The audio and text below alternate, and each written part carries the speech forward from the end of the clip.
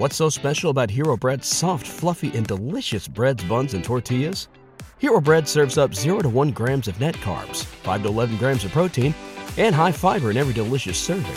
Made with natural ingredients, Hero Bread supports gut health, promotes weight management, and helps maintain blood sugar. Hero also drops other limited edition ultra-low net carb goodies like rich, flaky croissants and buttery brioche slider rolls. Head to hero.co to shop today. This show is brought to you by The Makery, the podcast network for makers.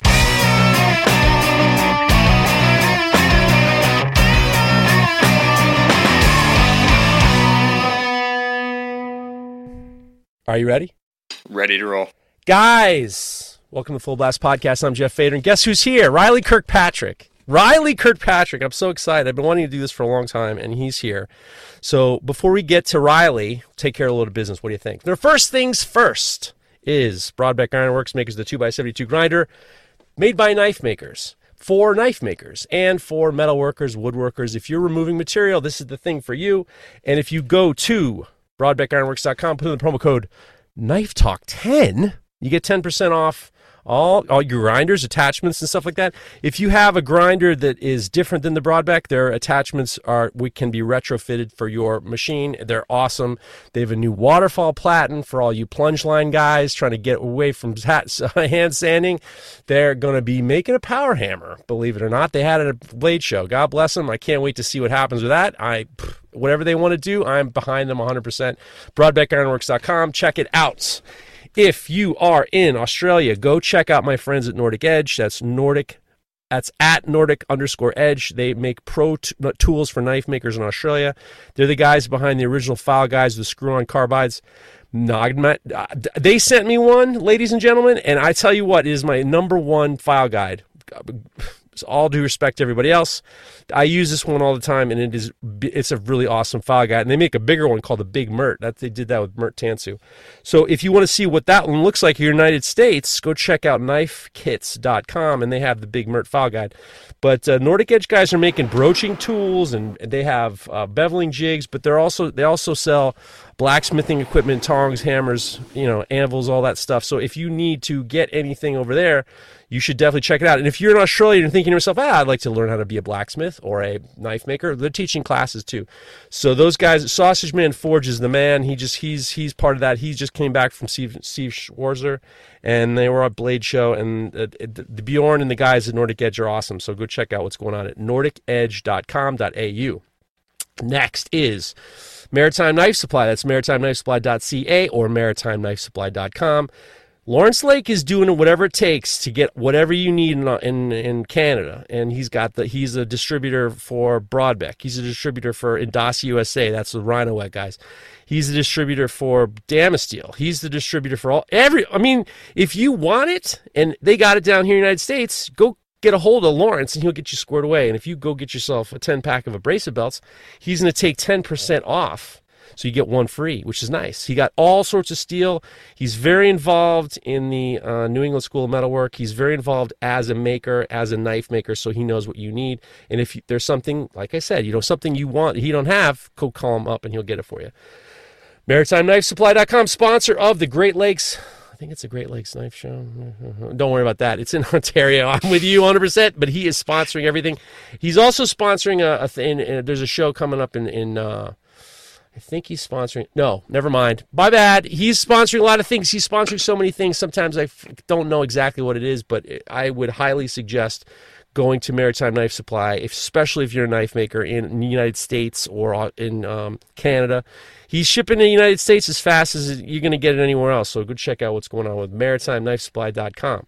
Next are my friends at the Trojan Horse Forge. That's the makers of the stable rail knife finishing vices. They are vices built in the heart of Texas. These vices are designed to take your handle finishing to a whole new level with features you won't find anywhere else, like plates that bolt to the vise, so you can hand sand your knives. Integral bolster, no problem. Distal taper, no problem. Kukri, no problem. Curved knife, no problem.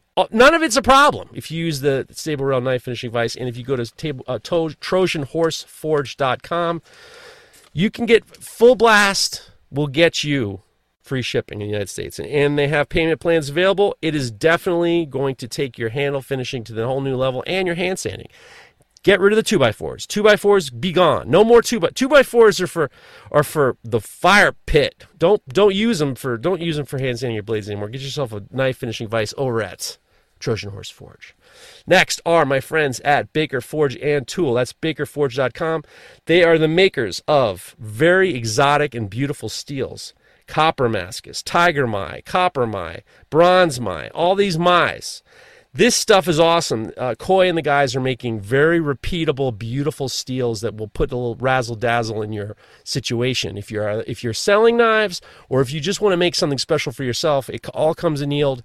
Very easy to heat treat with great instructions. It's all 80 CRV2, which is and I am a pussy when it comes to heat treating. I do not like to I don't like to meander down the world of heat treating. I like it to be what you tell me it is, and 80 CRV2 and especially the steel from Baker Forge is on the money, easy to do. Definitely check it out. And if you're going to etch it, you know what you got to use? Gator piss. That's right, ladies and gentlemen. They're making a proprietary etchant for all your steels. It's called gator piss. Gator is short for alligator, and piss is short for urine. And let me tell you something. It fucking works. I'm surprised. I'm not surprised at the name because Coy seems to know what he's doing, but I am surprised how good it works. It's you don't have to mix it. It's all pre-mixed. It's all ready to go.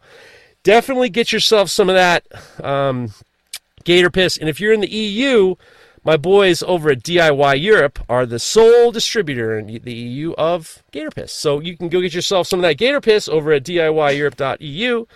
And if you're in the United States, you can put in the promo code FULLBLAST for 10% off all your steel, all your gator piss, whatever they got. Full Blast gets you 10% off, and we love Coy. Coy's been great. He was on the Workford podcast. He did a great job. He has been on the Axe and Iron podcast. He did a great job.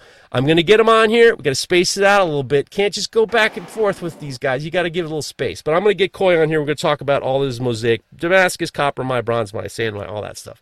Check out bakerforge.com. Put in the promo code FULLBLAST for 10% off. Okay? All right? Okay? We're getting there. All right. Next thing is my friends at Total Boat. Total Boat are the makers of adhesive paints, primers, polishing compounds. Go to totalboat.com and check out what they have. If you're a woodworker, you already know. If you're a boat builder and DIYer, you already know. But if you're a knife maker, let me tell you, we've been using Total Boat, the two-part epoxy, exclusively for 7 months, and I love it. And I love how that when they ship it, they send you all sorts of cups and pre-proportioned things, and it's awesome customer service. I have been using it for scales for, like I said, 6 to 7 months, easy, and I'm totally 100% satisfied. So go, if you're a knife maker, check it out. I know if you're not a knife maker, you're one of these, these worms in the woodworking industry like Keith Deason, Derek from Malden, Keith Johnson, Keith Mitchell, Jimmy DiResta. You know what he's doing? He's taking it and he's shoving some dead animals in his Total Boat and making sculpture out of it. So weird, but it's working for him. So get yourself some of that Total Boat and go to totalboat.com/fullblast, which is an affiliate code that helps the podcast, gives you a little bit of money off, and then, I don't know what it pays for me. Probably a little bit of something, but I love those guys. I was fooling around last week with them, but they didn't cancel me yet, so we're all good so far. I don't think they listen, that's even better. So with that said, I love you guys at Total Boat. Go get yourself knife makers. Just get a couple jugs and try it out. I'm telling you, and the two-part epoxy is awesome. The UV Cure Clear resin is awesome. It comes with a little bit of a little flashlight, and then you put a little bit on, hit it with the flashlight. It gets hard as a rock. Great for like little tiny cracks and crevices and stuff. If you don't want to use crazy glue, stuff's awesome. So just definitely check out Total Boat. Totalboat.com/fullblast. That's the affiliate code. It's in the show notes. All the codes and are in the show notes, so go check it out there. And last but not least, I'm so pumped. GL Hansen and Sons are the makers of G-Carta. G-Carta is kind of like micarta. So micarta is fabrics and resin, and then with like you can have paper micarta, you can have canvas micarta, you can have linen micarta. They're using colored rags and making this crazy colored micarta they're calling G-Carta. And it's not like anything you've ever seen. And the cool thing is they're cutting it on the crosscut. and the stuff looks awesome. It's awesome. It's hard as a rock. It's great to use. It doesn't absorb water. It's just awesome stuff. And they make a lot of colors. And I got an exciting announcement. They make all these awesome colors. I've been using them. I've been using them for a while. And if you go to gcarta.bigcartel.com, you can see what they have. They have what they have, and then they don't have what they have. So you got to jump on what they're doing, and you should definitely follow them on Instagram, g.l._Hansen & Sons, and check out what they have. They have some stuff. So what they says is G-Card is a unique composite of natural fibers, fabrics, and epoxy under pressure and heat, which is, basically what I told you. You can get your colors. Their color names are awesome. They got BOFA, which we all know what BOFA means. They got a good sense of humor over that. They got BOFA, they got Ripple Cut, they got Tuxedo, they got Mahi Mahi, Radio Worm G-Carta, all by Mickey. I got to find out who this Mickey is. This guy Mickey is creating all these different colors and stuff. He's got Pheasant, which is tight. He's got Colorama, which is tight, and Hoopla, all designed by Mickey. This stuff is awesome, and they just made this new variant off the Hoopla pattern, which I love. I love Hoopla. Hoopla might be my favorite of them all. And they said to me, we got a new color pattern. How'd you like to name it? And I said, you got the right guy. So I named it Electric Fuzz because it kind of had this crackling electric vibe, this like fuzzy vibe of like electricity and stuff like that. And it's awesome, and they're pumped about it. I'm going to get some, definitely get some. So you should too. So go to gcarta.bigcartel.com, get yourself some of that, couple sets of scales of the G-Carta, and check out what they're got going on over at GL Hansen & Sons. That's g.l._Hansen & Sons on Instagram. Without any further ado, my guest is a fascinating young man. I've known of Riley Kirkpatrick for quite a long time. And the rise of Riley Kirkpatrick has been fantastic. It has been well-deserved. And he is a very, very, very, very important part of what we're doing as blacksmiths. We have a lot to talk about. Riley Kirkpatrick, he's a farrier, he's a blacksmith, he's a bladesmith, he does it all, and he has an awesome podcast called Forging Brains Podcast. Riley Kirkpatrick, what's going on? Man, that's pretty cool. Like, first of all, thank you for having me on here. But how cool you have that many companies that want to be a part of what you're doing and like see value in what you're doing. I appreciate it. And all the companies that I work with, and a Knife Talk and on Full Blast, we work with. And we've had different grinder companies and different stuff. I believe in all these people. I talk to them all. I forgot about our Even Heat ad. Guys, Knife Talk sponsored by Even Heat, the finest heat treat ovens available. Those are my boys. Those are my boys over at Even Heat. You got to get a kiln, get yourself an Even Heat. We'll get him. Don't worry about that. I've been dealing with them forever. But I can get on the phone with all these guys, and they're great people. But you do the same thing on Forging Brains. You have sponsors too. Oh, we got no sponsors right now. Oh no, that's a lie. We have Farrier Box, which we know. We know the lady, and she's like her son and her ex-husband are a huge part of everything we do. But yeah, no, we got them, and that's I think the biggest thing is we float through them because you don't want to get with something that you don't believe in or that are just fake scammy people. I mean, you can smell a salesman from a mile away, and you're like, I'm okay. The people that we've had, in Knife Talk, we've had and I've actually, a lot of the podcasts for this podcast come from my relationships with Knife Talk, and it was like, I like these guys. I like the Broadbeck guys are great. Lawrence is awesome at Maritime Knife Supply. They're all good guys, and it's like it is nice. We have had at Knife Talk. We've gone through it. We've been doing it for like 5 years, so we have had some flea bags, and we actually have had to like cut ties with some of them because like all of a sudden things aren't like arriving the way they're supposed to arrive. So, look, it's nice to be able to podcast and make a couple bucks. Yeah, no, that's a great deal. Makes it worth it. How's Forging Brains coming along? It's pretty good. We're so new, right? Like we're just we haven't even been doing it for a year, so like I don't even think you could call us like a real podcast yet. But it's fun, and it's something that both of us got into it not looking to make money. Right. So that's I think a pretty good part of it. It's something that it keeps us from being like really consistent sometimes because we have to do the things that are making us money, but it also keeps it very real, and we don't have an agenda really. Right. And so we like that about it, really. It's pretty fun.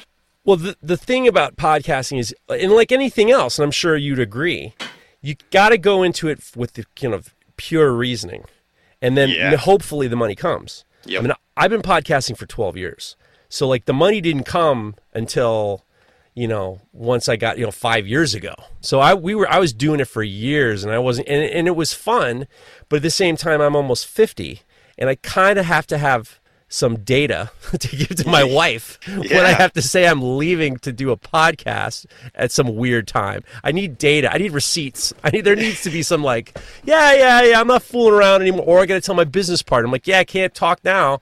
And then we figured out how much, with machinery and all this stuff, it legitimizes me not having to kill myself for a couple hours a week, Yeah, but it's also a hard thing too, because like, I truly believe in that, like, you can't put like a monetize on everything, that like you just go and do things sometimes and they usually pay back in one way or another.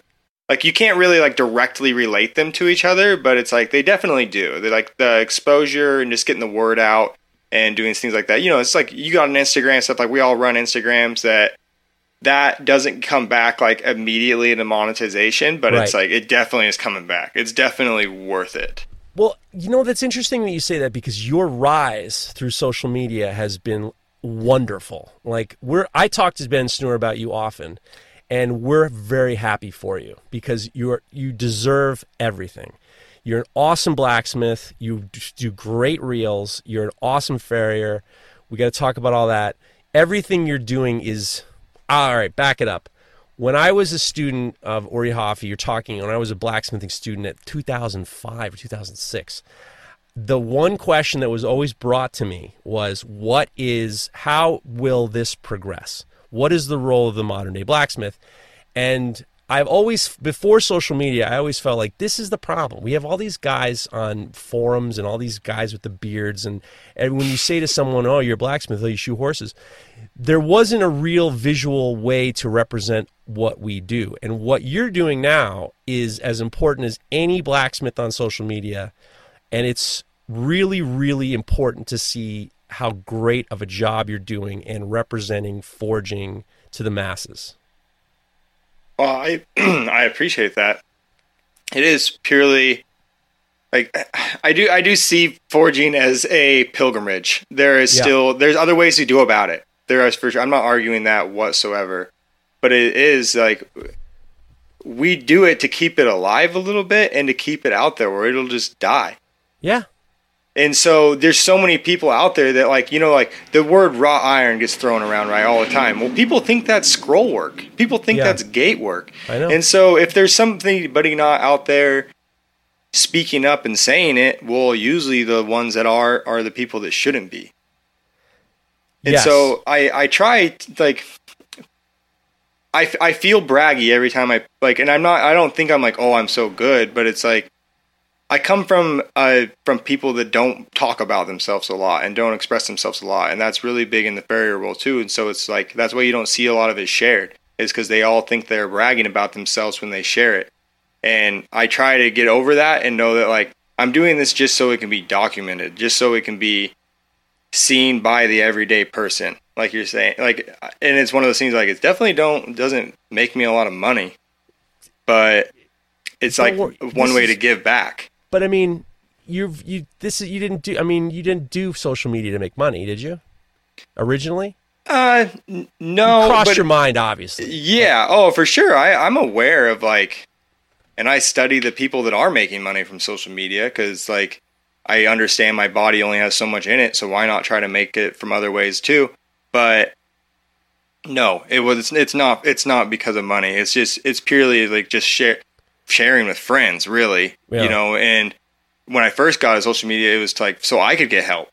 Right. So I could find the other people. It's a pretty easy way to gather a bunch of free information. It's 100%. But the interesting thing is my experience with farriers. I was a welder, and then at around 2005, I worked for a Center for Metal Arts, but had the Center for Metal Arts, but also had a fabrication shop associated with it. So I was a fabricator. That's where I learned how to forge and stuff like that. And we did different types of forging than what a farrier does. Like, so we never really even saw farriers. We never saw. I was there for 5 years. I'd never even heard the word Damascus, and we were making railings all over the United States. And it was like I'd never heard of. We thought knife makers were dorks, and we thought that we had met one farrier, and he wasn't even a farrier. But he was the closest thing we'd ever met to a farrier. And he said to us, yeah, I was a farrier's assistant. He says, I was at a shop. I was at like a supply shop. And a guy walks in, he turns to me and he goes, I need an assistant to help me shoe some horses today. If you help me carry my tools and everything, I'll give you $500. And the guy says, I'm with you. He gets in the car. He says, the hardest day of my life. The hardest day of my life was working with this farrier. And all I do is carry his stuff and help him with the horses and the lifting and all this stuff like that. And it was we were so fascinated because we'd known nothing about it in the Northeast. I don't think there's a lot. I know one farrier around here, but that's it. So being able to see what you do and to be able to kind of see you representing the true and traditional way of shoeing horses is so incredibly important. And the best part is, and I'll let you talk about it, but if you think about how many people over history have gotten to see this work, never in the history of the world has more non-handy people or non-working people seen forging as they have seen now. And yeah, that's pretty true. You're part of that. I mean, no one knew about this stuff. Everyone had no idea. They didn't know about any of this stuff. And then you're out there representing, and it's representing in the best way possible. Yeah, you try to keep that in mind, huh? That when you speak up, you're speaking up for your whole group. Right. And so you got to kind of keep your stuff straight. You don't want to spread a bunch of like misinformation or anything, or misplay how this life is, glamorize it really in any way or one way or the other, which we are all really good at, Yeah. A little misinformation. The way I see it is, for me, is I would rather kick the door in for someone, and like get them into it to the point where they want to pursue it.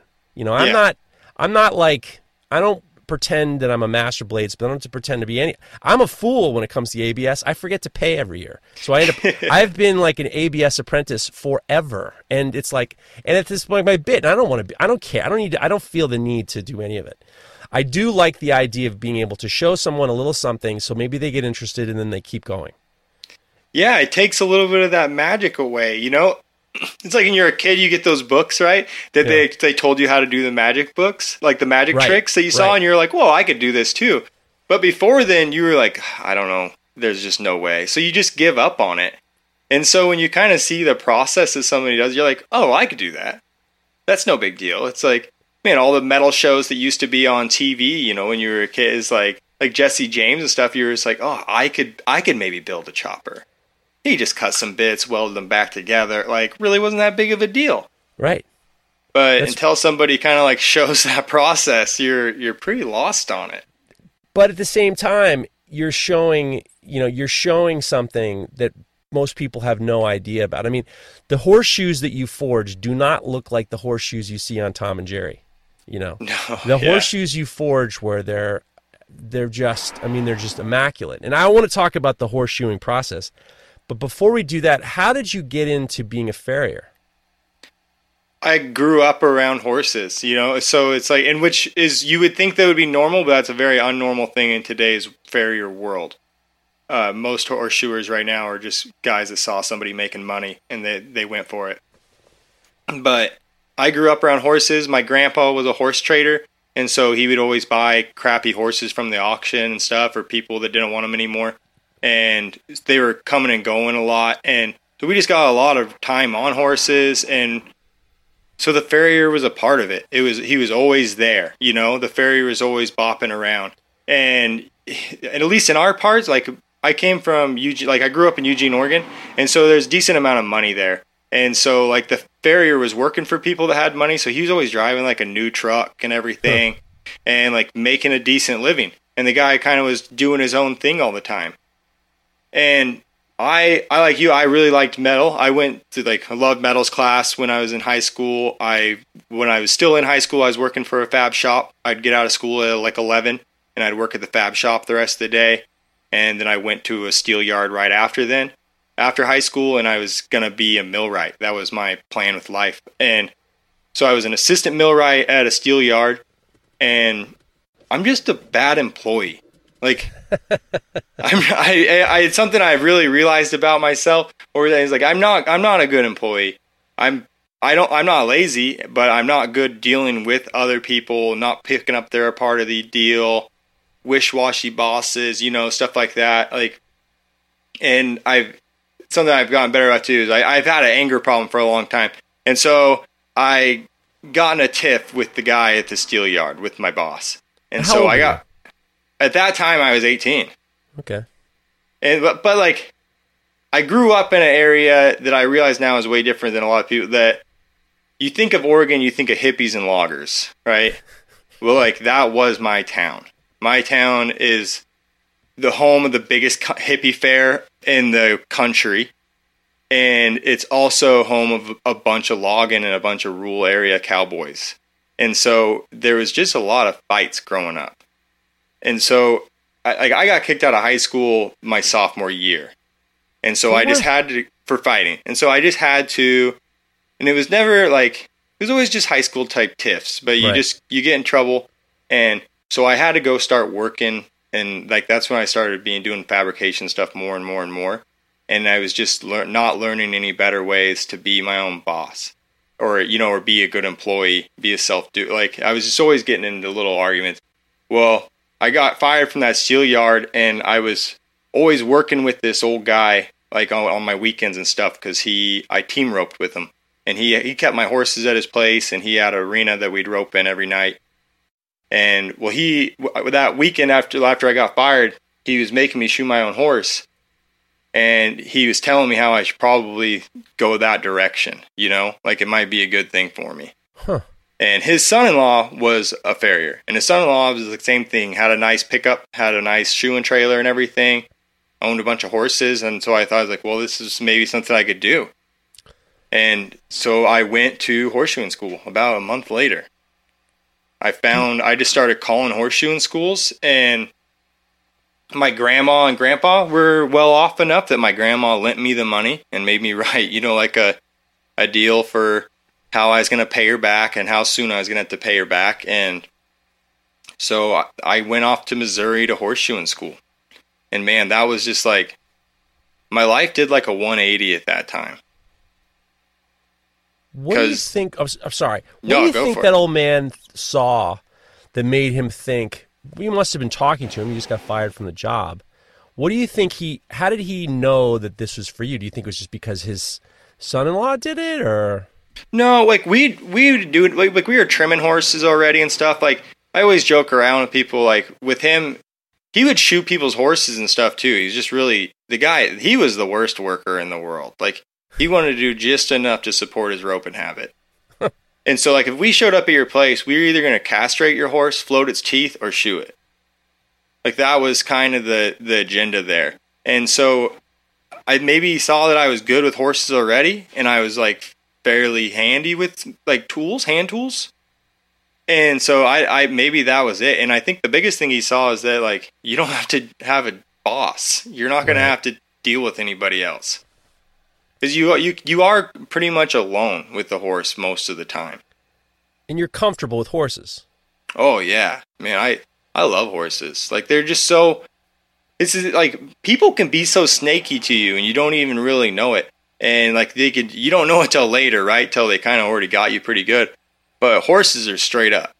Like you're walking up to him, he's already like, everything's on the table between you guys. And there's no real big like grudge holding too much. Like you can get over it and just move on with your day and keep rolling on. Like once you guys see eye to eye a little bit or understand that you got to deal with each other to get through this job, they're just fair. It's a pure honesty. Oh yeah, it is. And it's like, if you're rude to them, they're going to be rude back to you. Like they're going to treat you how you treat them for the most part, but they aren't trying to trick you too much. That is something unbelievably interesting because it gives you the sense of even when you go to a horse, and I spent a little bit of time with Jonathan Porter. Jonathan Porter's become a very close friend, Doghouse Forge, and that's his primary business. Yeah. But it's this idea when you're rolling up to the horse farm, you kind of know what's going to happen. Like, you know your animals, you know how that it's going to be. Obviously, like you said, there's not an underlying agenda, and you know that you're not going to be treated weird by the horse.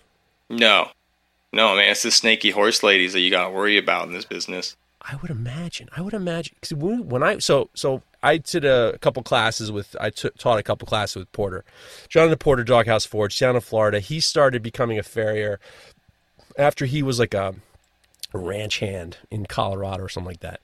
And he loves it. He's like you. He's solitary. He does well on his own. His partner is this incredible dog, Millie, which is like another human being. It's like crazy. And he goes and he knows all the horses and he talks to the horses and he tells me where I should stand because that horse. We were standing and I wanted to see it because I'd never seen it before. We're standing in the stall and I hear this thumping noise. And I look, and then I hear Porter says, "Oh yeah, that one over there, he likes you." And I was like, "How do you know that?" And he says, "Because he's thumping his erection against his stomach." and I was like, "What? He's what?" And all of a sudden I look over and he's like beating his chest with his own dick. And I was just like, this is not the kind of love I'm interested in. Pardon my French. Oh, man. But I was like, he said, he's like, this is how they are. They'll tell you how they feel, a new person in the place. And it was intense. They like you have kind of a fucked up podcast too. So I'll tell this story of like, I had this client that I've been working for like 2 years, and she has a stud horse. So he's still got his nuts. And the one day I was there and he just had flies all over his belly. It was just like a couple weeks ago. And I was like, man, why has he just got all these flies stuck to him? And she's like, well, his nightly ritual. And so this guy has like taught himself to jack off every night. The horse has? Yeah. So every time she's feeding all the mares, he's over there and he just comes all over the floor and all over himself. And it's just like, it was that moment where I'm like, I've been way too close to this horse way too many times. My face is right there. That is all the time. That is some genius level. That's a next evolutionary step with the horse. No hands, no problems. Might be one of the smartest horses of all time. Oh yeah, he's got to just. I mean, if an animal who can figure something like you see these videos of the bears like rubbing their backs against a tree, and you're just like, that's a pretty smart bear right there. But I mean, if you're like a horse and you figured out how to jerk off, god damn, that's like Einstein shit. That's like the next evolution in a horse, right? Good thing he doesn't have thumbs. He'd probably take over the world. Oh, then how'd you horseshoe him? It's like So you go to Missouri, and what was that? Did you stayed at the school or? Yeah, it was total like fucking awakening. So we get there and it's Missouri during the middle of summer, and they're having like record heat. Where I'm from, it's like summertime's about 70 average. Right. And it's like 110 every single day. We're sleeping in an old dairy barn that's been made into a bunkhouse. And there's like 1 or 2 couches in the place and just, particle board bunk beds. Like that's what you got. And the horses that get brought into these schools are just the lowest of the lows. What do you mean? Like they're experiment horses they're just built bad. They're bad attitudes. None of them get ever dealt with. It's like, so the average price to shoe a horse is like, around here it's like $175. The average price to shoe a horse. Well, at shoeing school they're charging like $20. So you get $20 people. Like, you get the lady that's got the cat food bags over her cast, curler still in, and she, it's like, man, chimneys coming out windows and stuff. It's like, these horses are ripping over horse trailers and stuff that you're like, you're roping them and laying them down because they're just trying to bite you so bad. It was These are people who should not have horses, is what you're saying. Oh, not it. Well, there's two ends of the horse world. It's like rich horse people that do it for like the Kardashian type people that got a horse, Well, then you got the other end of horses that like they've had horses forever, work horses sitting out here in this field. Papa had these too, it's just like, so they still got one just to see it in the field pretty much. Wow. So it's almost like one of those places where it's like if you in New York, we used to find these places it was barber school, and you could go in and get a $5 haircut, but you're getting it from a student. So I had a guy with a skull ring, and he must have been just coming off heroin, because his skull ring was like ripping my head. It was like just cutting my head. And he was shaking, and so I would imagine that if you can shoe a horse for $20, how many people would come? How many of those type of people would come with their horses to the school? Would there be a time? Usually we went to people's farms, 4 days a week we went to people's farms, and then every Wednesday was hauling day. And so you would wake up at it was the worst. And you're right, yeah. We were shoeing horses on day 2. They were letting us drive nails. God. They were letting us drive nails into live horses' feet. And so on the second day? Oh yeah, second day, man. Some of these people have never even there was one guy there, fresh from Boston. He has never really been around a horse. And here's day 2 just driving nails into a foot. So on day 1, what are they telling you? Because they're about to throw you into... I mean, all I know is one bad nail can maim a horse. Oh, yeah. So day 1, we show up day 1, and they instantly throw you, have you start working in a coke fire. They teach you how to light a coke fire. They teach you how to make a circle kind of out of a horseshoe, right. And they teach you how to make a hoof pick, cut a horseshoe in half and make a hoof pick out of it. So you draw out one end and put an S-bend in it, pretty much. So you can kind of cut out all the shit on the inside of the hoof, or yeah. So you can pick it all out, pick out dirt and rocks, stuff like that. It's like a bent screwdriver, pretty much. Okay. And then that afternoon, they teach you how to forge weld. Where you have to take 2 old horseshoes, weld them together, and make a new piece of bar stock. All right, so day 1 is blacksmithing class. Yep. The thing about being a farrier is it's, in my opinion, based off the conversations I've had with Jonathan Porter and other people, it's almost more, it's like 75, I might be wrong, 75% being more like a veterinarian and 25% forging. Yeah, I would say it's even a little more than that. So it's probably 90% of farriers out there today are just product installers. Right. They don't have to forge at all. Right. There's no need to have a forge these days. Right. You don't have to. And so they are just installing a product. There's so many horseshoes on the market. And a lot of those farriers that are product installers are kind of playing on the veterinary scale of things. Right. Yeah, it's not very... It depends on what horseshoeing school you go to, of how it's going to be. Some of them were structured towards, not blacksmithing, and some of them are pretty structured towards traditional horseshoeing and blacksmithing. So, day 2, they're telling you, okay, the horses are about to arrive. Are some of the students nervous? Are they looking for a little... I mean, obviously you've been around horses and you have been around farriers, so I would imagine you probably shoot a horse at one point. But the guy from Boston, is he losing his mind, afraid?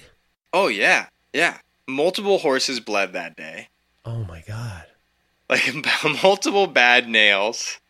And the teachers are still trying. They're trying to make sure the shoes close. So it's in horseshoeing, there's this outer shell that's the horn, the hoof wall. Right. Just inside of that is this thing that we call the white line. That only goes up so high. That is what we are nailing into. So we nail just behind the hoof wall, and it comes out the hoof wall, a little 1/3 of the way up the foot. Just inside of the white line is blood. And then inside of that blood, that membrane that's holding the horn to the bone is the bone. And so you don't have a lot of room in there to be driving nails anyways. There's not a lot of room for mistakes.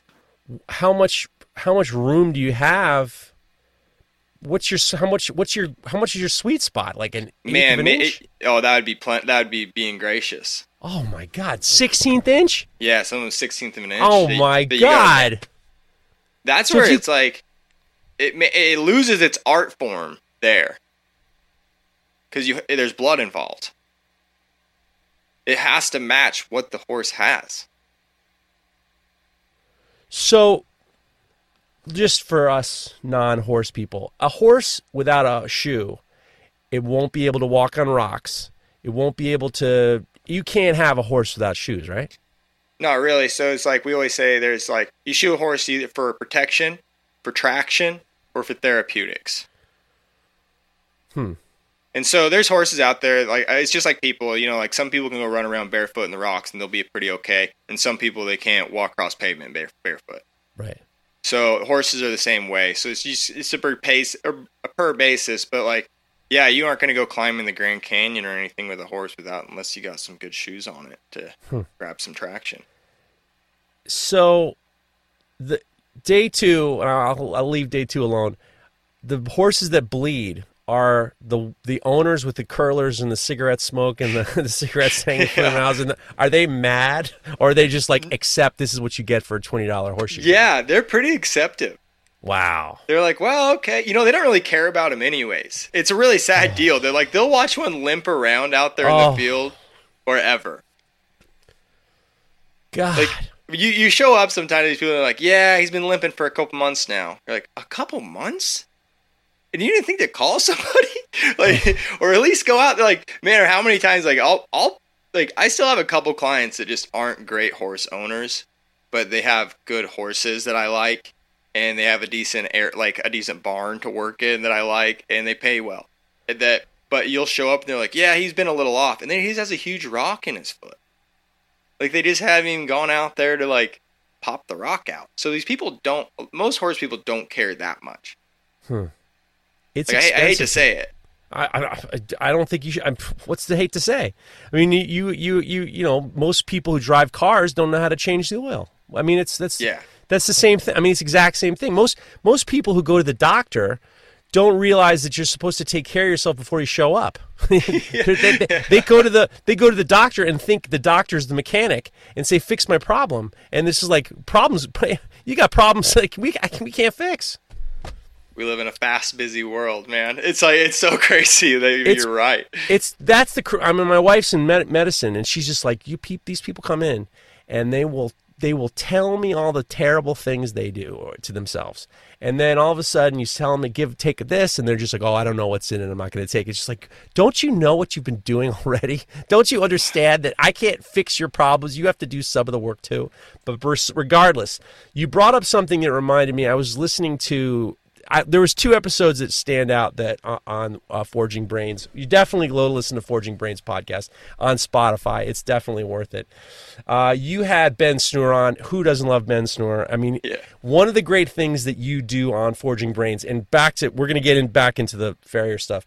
I usually don't listen to guys who start a podcast for a bit just because I want to give them a break. It's like if you have a friend who opens a restaurant, give them some time. Don't go in day one and then judge it based on day one. Let them break it in. Let them work it out a little bit. And I listened to your episode with Ben Snur, and what was so great is he's the best. He's the best guest. I mean, there's not a person alive.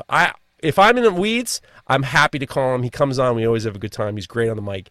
You are very, very good with great guests.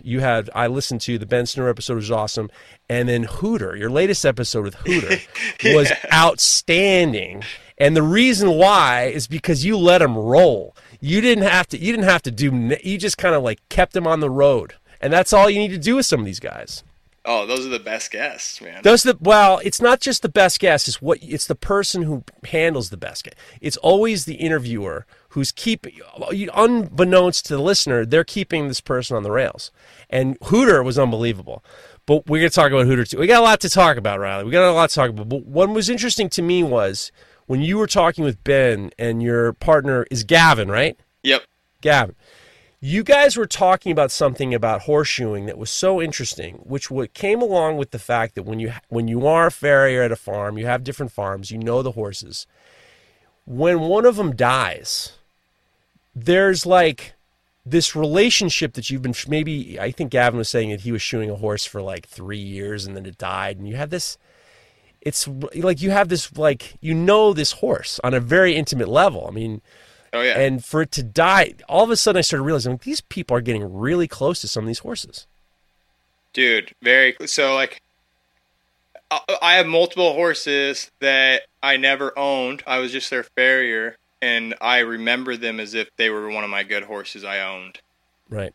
I had one that I shod this mare for 10 years. I rarely saw the owner, but I saw this horse every 6 weeks. She didn't get a lot of care, so I brushed her out every 6 weeks. Like, you really, really like these horses. That's why you keep them on your book sometimes. And it's harder losing them than it is losing the client. Really. I felt that.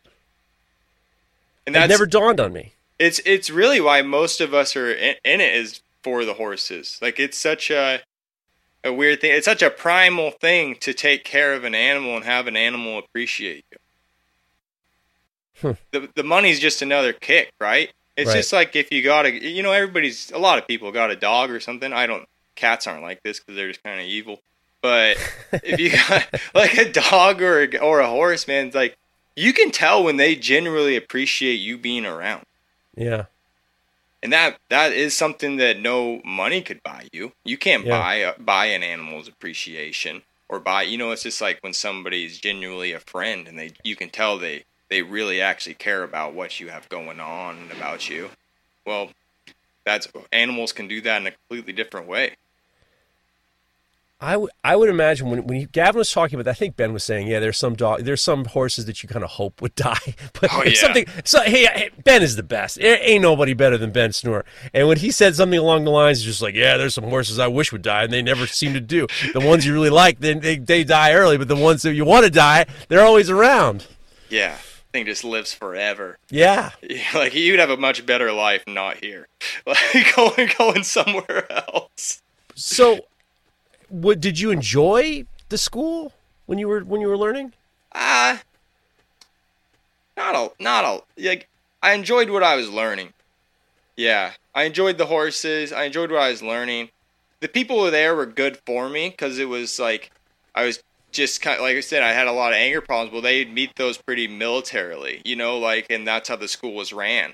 Like, if you cussed, you had to do push-ups. If you had a wrong question, you had to do push-ups. Like, whoa. And they had agendas through the week. They had goals you had to reach. Like, that first week, when, day one, we had to start learning how to forge weld. Well, we had to have 2 pieces of bar stock turned in at the end of the week that met these requirements. And so I enjoyed finally having, like, this is what you need to do, absolutely, and there's no ifs, ands, or buts about it. But it wasn't just an amazing time. No, but I mean, the experience you got and it sounds like, I mean, my opinion has always been, especially, the last 5-10 years, is creativity is one thing, but creativity without discipline, it's wasted energy. It's not even, it's like talk is cheap, really. Yep. Like, you can be a creative person, you don't do anything with it. It's like flapping your lips. It really doesn't mean anything. Well, you see it with people all the time, right? That you see them have an idea. Like, you'll post it on Instagram, and you'll be like, that could be something if you just didn't post this first one. If you would have just kept drilling and making it really, really detailed, that would have been really nice. And, like, horseshoeing school taught me that for sure. Like, before, I think I had, like, the creativity and stuff, but I just didn't have, like, that finish drive and discipline to, like, this is absolutely what it needs to be down to the 16. So do you feel that horseshoeing school taught you that discipline? Oh yeah, for sure. How did it change you as a person after school? I mean, I know you wanted to be a farrier, or maybe you didn't, or you were kind of finding who you were. How did it change your philosophy, really? Because for me, I see black forging more as a philosophy than a creative art or an active art. I find it more philosophical in terms of the decision-making that you have to do is far more mental than it's almost more mental and physical. And it's changed the way I see everything. And it made me a better person, frankly. More disciplined, too. How do you think farrier school changed you? Well, I think like before farrier schools, like I did sports and stuff growing up, but you'd always kind of like do one of these sports, and you're like, well, I'm just not built for that. I'm just not naturally good at this. Like horseshoeing school taught me like you can be good at whatever you want to be. You just have to work for it. Yeah.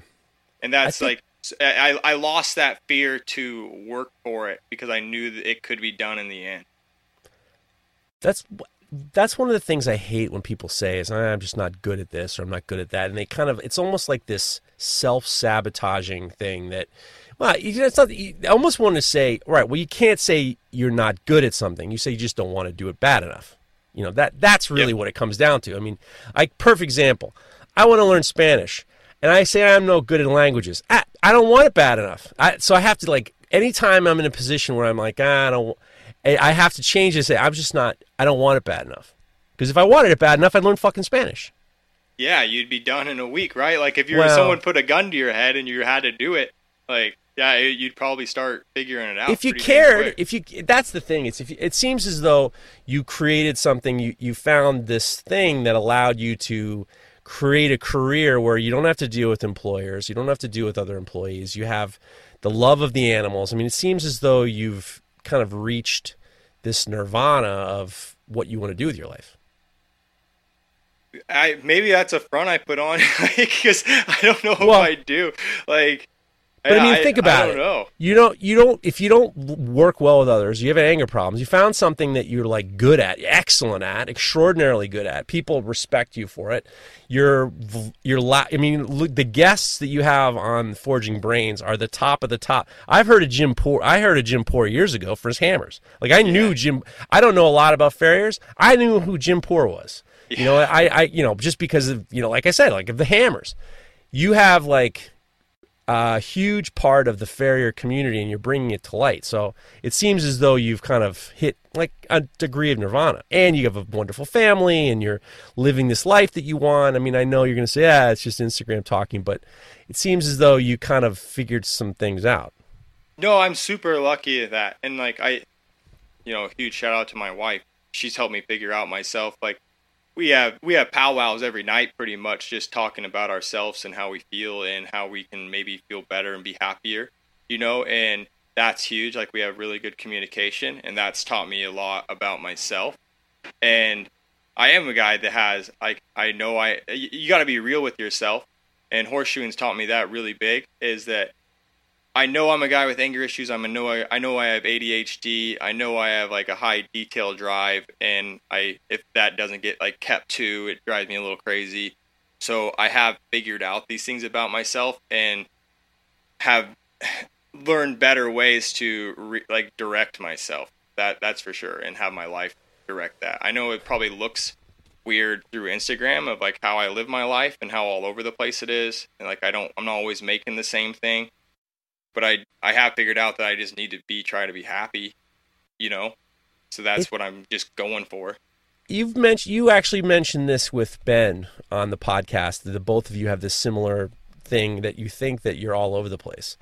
I kind of simplify everything. Like I think that creativity and executing creativity is all the same.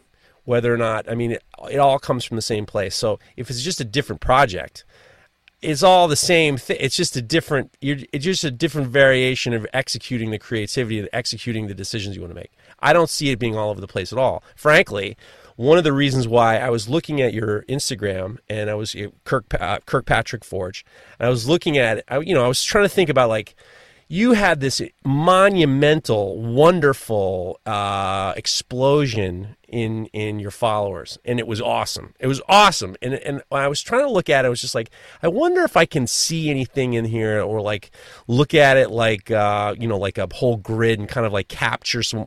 And a lot of it is the consistency. The consistency of your angles, the way you forge, the cuts you make in your videos. There's no fat in your videos. You always have you have the angle of the camera in the best spot. You got that shop door open, and then the forge is in the background, and the lighting is always good, and you're always at the specific spot. And if you look down, there's this consistency that people see. And there's no, like I said, there's no fat in any of your reels. You're not like what I do with the goddamn, putting it in the fire. Who cares? There's so much. I'm all over the place, honestly. But you have a consistency that's very, you see this consistency regardless of it's if you're forging a hatchet or you're making a knife, you're making tongs, you're making a bottle, horseshoe. I don't think it's erratic at all. I try to have that consistency in it because I feel like if something worked, don't stray too far from it. Try to be creative within that because people don't want to see the same things over and over again completely. But there does need to be some type of something familiar there for them to relate to and to stick around for. That's obviously something that struck with them.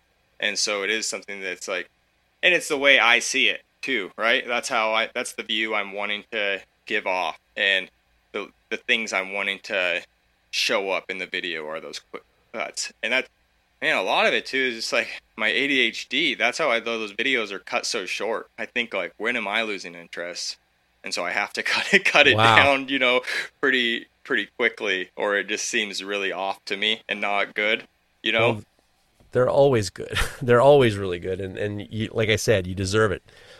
At what point did you decide, because it seems as though, maybe I'm wrong, in the farrier world, it seems like, you mentioned before, you can buy horseshoes pre-made, and then you can forge horseshoes. It's almost like this. It's almost like two stock. It's like almost like stock removal knife guys versus bladesmiths. Almost. I mean, I'm just oversimplifying it. At what point did you decide that I want to do mostly forged horseshoes? Horseshoe in school. Oh, really? It was right away. So like I've been shooting horses for 13 years, and I haven't bought a machine-made shoe. They've all been handmade shoes on my horses. And I've nailed on some machine-made shoes with buddies and stuff, helping them out on their horses, but all my clientele has been handmade shoes, and it was something that I just, like, right in horseshoeing school, I saw the tradition to it, which is funny to me that, like, I'm all over the place with everything else. I get bored with it pretty quick, but I've just not gotten bored with horseshoeing. There's so much to it, even though there's, like, the basics are there of just that the hardest thing you can do is put two flat surfaces together and nail this shape perfectly. Yeah, but it's got to be the most, way more, probably unconsciously, it's got to be the most satisfying thing because you're forging something that's going to make these animals walk easier. I mean, the proof is immediately after the last shoe is on. Yeah, it's pretty big, and it's like it feels really nice when the clients come up, man, he had traction all the way through this event, or he's been moving really nice throughout this. It's like you're working well with them, and you're seeing what they like, because it is hard. We can influence our decisions on them very easy and the things that we want. So it's something you have to kind of like step back and let the horse tell you where to go. And it's like we were talking earlier, like the appreciation for the horse is huge. Really? Yeah, and it is like. It's such a hard job that like I've shot a bunch of horses and I haven't done that many like really good jobs. Where it's horseshoers we're a bunch of fucking liars, man. It's like we'll always like, oh yeah, that's great. It's like, yeah, it's okay, but it's not perfect, right? It's just not perfect. And so, and the group of guys I hang out with now, and that like when I went to horseshoeing school, the teacher and the son were both competitive farriers. And so they were very deep in that world of hand making shoes and trying to get them as perfect as they absolutely could be. So obviously there would be, I mean, I'm assuming there's a guy who only gets machine made or he buys horseshoes and he's got a ton of horseshoes in his trailer and you just kind of open it up and close it to get it to size versus there's got to be a big price difference. When you're making the horseshoes, can you reuse the horseshoe? Like if you got your guy, he's doing great, and the shoes got a little bit of wear, but not much. Is there ever a situation where they say, we're a little light on money this week, and you just kind of clip them and use the same horseshoe? Does it get used again, or what happens to that horseshoe after 6 weeks? No, so we charge a flat rate, like most guys do. So you're always charging the same amount, but we do get resets, is what we call them, and so it's just. The resets it depends on the horse and his job. When you can't reset his shoes, like they wear through the toe. Like sometimes they'll wear through them so much that you have two pieces now. You just have each side of the horseshoe. The toe is completely toast. Or the nail holes get wallered out really bad, where the shoe's not staying tight anymore. The nails are just really loose, so you got to put a new one on them. Most of the time, it's kind of money in the bank when you can get a reset on them, because you don't have to spend the time shaping a new shoe, making a new shoe, or anything. And we call them cold shoers, the guys that just buy shoes and just open and close them on their anvils. And those shoes, just because they have to be made on a machine, they're softer, and they're just not as hard of a material, and they never got hot, so they're really soft still. And so the handmade shoe has been beat on, has been hot, they're quenched kind of hot, and they're a better steel, so they tend to last longer. So I'll get 2 to 3 more resets than a guy that's just cold shoeing. Huh.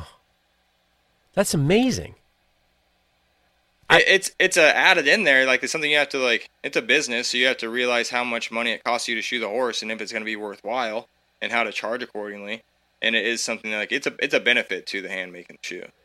So, how often... BetMGM has an unreal deal for sports fans in Virginia. Turn $5 into $150 instantly when you place your first wager at BetMGM. Simply download the BetMGM app and sign up using code Champion150. Then, place a $5 wager on any sport. You'll receive $150 in bonus bets, regardless of your wager's outcome. And if you think the fun stops there, the king of sportsbooks has plenty of surprises in store. Check out daily promotions, same-game parlays, live bets, and so much more. Download the app in Virginia today and get $150 in bonus bets instantly from your first wager. Only at BetMGM. BetMGM and GameSense remind you to play responsibly. See BetMGM.com for terms. 21 plus only. Virginia only. New customer offer. Subject to eligibility requirements. Rewards are non-withdrawable bonus bets that expire in 7 days. Please gamble responsibly. Gambling problem? Call 1-800-GAMBLER. Promotional offer not available in Washington, D.C. Will you see the same horse? Like, every 6 weeks. Every 6 weeks. And what do you notice in that 6 weeks between what you had done before to what kind of wear do you see generally in that 6 weeks? It's so, like, that's kind of a part of what we need to be able to do as horseshoers, read our work when we come back. That tells us more than right when we're done. When you come back at 6 weeks, if the horse is wearing in a really weird spot, like, you want him to be wearing pretty evenly across the toe, or hopefully pretty flat across the whole entire shoe. You don't want to see, like, we call it flares and stuff. So, like, you'll see a flare in the hoof wall. It was because the hoof wall has been loaded kind of weird, or the horse isn't standing right, and, like, that you trimmed him a little off, or that you put the shoe in the wrong spot. And so he's, like, overgrowing the shoe, or he's kind of, like, you, like, retarded the growth a little bit on another side of the foot. It's tells you quite a bit when you come back. So you are looking to see the nice even wear, and you want the horse still in the shoe. You want it to look like, just like when you left, now it's just longer. Huh. Do you make like templates of the horse's shoes so you can kind of prep it beforehand? Or I'm trying to figure out how you do that. Do you show up cold and then you have the flat, you get your 3/8 by 1 bars ready to roll, or do you just be like, okay, this guy might need a size 11? I don't know how you even. Yeah, do you have like a template or something that you can kind of pre-do a couple, or? Yeah, so like horses that have been on my books for quite a while, I'll have their sizes written down. I'll measure the width of the foot, and then the length of the foot, and then the distance between the heels. And then sometimes I'll do a measurement from heel to heel with like a soft tape going around it, so like the circumference. Right. And I'll have that horse's name written down, and then all his measurements written down on that. So then I can, and some of them I don't even have written down. I just know, I've been shoeing the horse for a while, long enough now that I just know the horse. And I'll try to keep a set of shoes in the trailer for that horse. So if he loses the shoe through the whole entire process or anything during the 6 weeks, I don't have to show up and make a shoe for him. I can just show up, pop a shoe on him, and get back home. But the hard ones are the new horses. You show up to a new horse and you have no idea how big he is, the shape of his feet, his job, really. Like, you know a little bit, but not enough to be making shoes for him yet. So you do show up and you got to hand make a set of shoes for him. So, like, just to give me an idea of, like, your work week, if you don't mind. Like, how many ranches would you see in a week? Or Do you have like a system down where I only shoe on 3 days a week? Porter does like 3 days a week, and then he'll load everything up in those 3 days so he can work on knives the other 2, or their other 4. Do you have a system in place? A little bit, because there's has to be some type of routine with all these ranches. Yeah, so it's every 6 weeks, like I said, but it's like things get thrown in there. Holidays, they're leaving for a show, it kind of throws things off. And so it's like, if you were going to average it, I'm probably working on horses 3 days a week, and then the rest of the days are all in my shop. But it gets so weird that, like, there might be a week that I have no horses, but then the next week I got to shoe horses every day of the week. And so it just kind of jumps all around. But generally I leave the house, like on a horse day, I'll leave the house at 9. Most of my barns are an hour away from my house. I'll get to that barn at about 10, and most horses get fed about 9 o'clock. And so they get all the feed in them and everything, and they're not really caring anymore about anything for the rest of the day. And so I show up there about 10, shoe horses till about 1 or 2, go home, have lunch, late lunch. We're pretty late people. And then I'll go work in the shop the rest of the night. I usually get out of the shop at like 8:30, 9 o'clock. How many horses what's the maximum amount of horses you've seen in a day?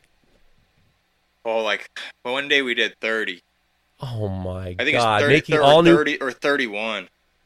Making shoes for every one of them. Not all of them. A lot of them are resets. And with another guy. And so we're working together. And you're dead. At the end of the day, you are dead. Pretty dang tired, yeah.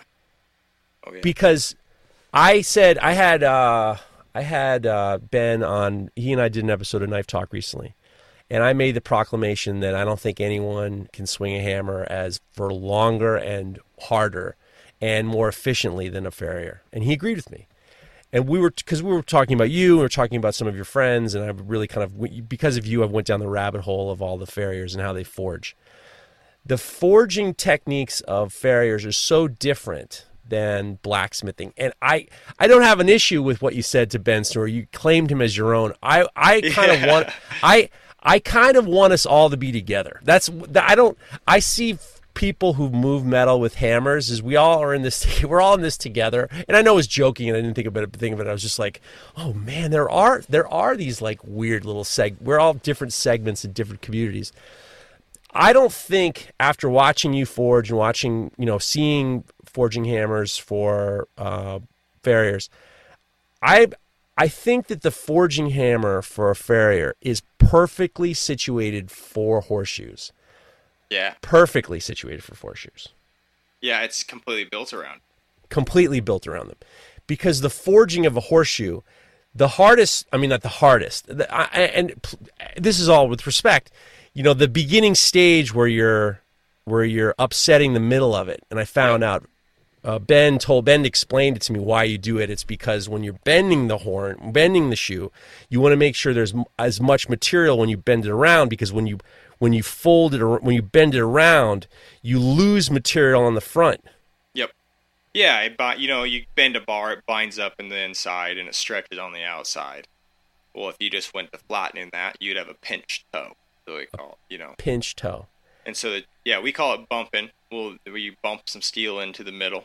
Oh. But it also, this is where the art does show up a little bit in horseshoeing. It's like a horseshoe looks really nice when it has flow.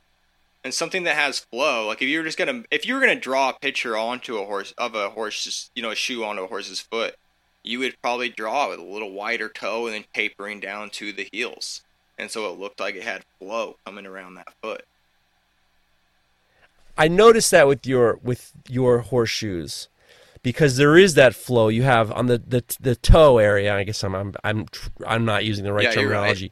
Right. It's you can see how that flare when you bump that material. You can see it. It's very apparent because it is more. There's more mass that part than there are when it kind of turns around and goes down to the back. The other thing is the way you guys cut in for the holes is so beautiful, and it finally dawned on me why you do it. It's probably the easiest and fastest way to countersink for the nails, right? Yeah, a little bit, and it's like, so a lot of horseshoeing was coming from times where there wasn't a lot of materials, and so it's fullering. It makes you get more out of that shoe than you would if not. It makes a shoe grow about 3/8 of an inch per branch, and so you get quite a bit out of it. You're expanding 3/8 of an inch more to the outside things. I never thought about that because I always forget. You forget that when you drift a hole, the material's got to go somewhere. It didn't even dawn on me that the reason why, because I thought, I was like, if he's countersinking, why don't they just use a drift and then you can countersink for the hole? It never dawned on me that you're trying to bulge all that material out a little bit so it kind of matches and flows with where you bumped it at the toe. Do I sound like I know what I'm talking about? A little bit, yeah. That's what they tell you. But it also, we do the fullering because it reduces the surface area on the ground part of the shoe, and so the horse is gonna have a little more traction. Huh. And so a horseshoe that's really slick, that has the nails just we call it a plane stamp, or we just use a countersink punch pretty much, and the nails would drop down into it. Well, if they're wide enough, that's what we'd call a slider. It's you see a Western reining horse, and they do the big old slides, on their back feet. That's what they have on their back feet. They got these big plates.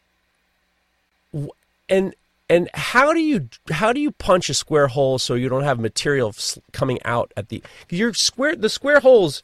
They look so tight, and I just know from just popping holes for bottle openers, sometimes you can't get that square face. How do you? I mean, not the square. Not when I say square face, you don't have any push out of material, because when you're doing a bottle opener, you have your punch, and you punch it 3/4 of the way there. You let the anvil suck up some of the heat so that little slug gets cold, and you flip it over, and then you knock it out. And sometimes you end up with a little bit of, it's not a very crisp hole sometimes. How do you get that hole crisp? Does that make sense? Yeah, no, it's you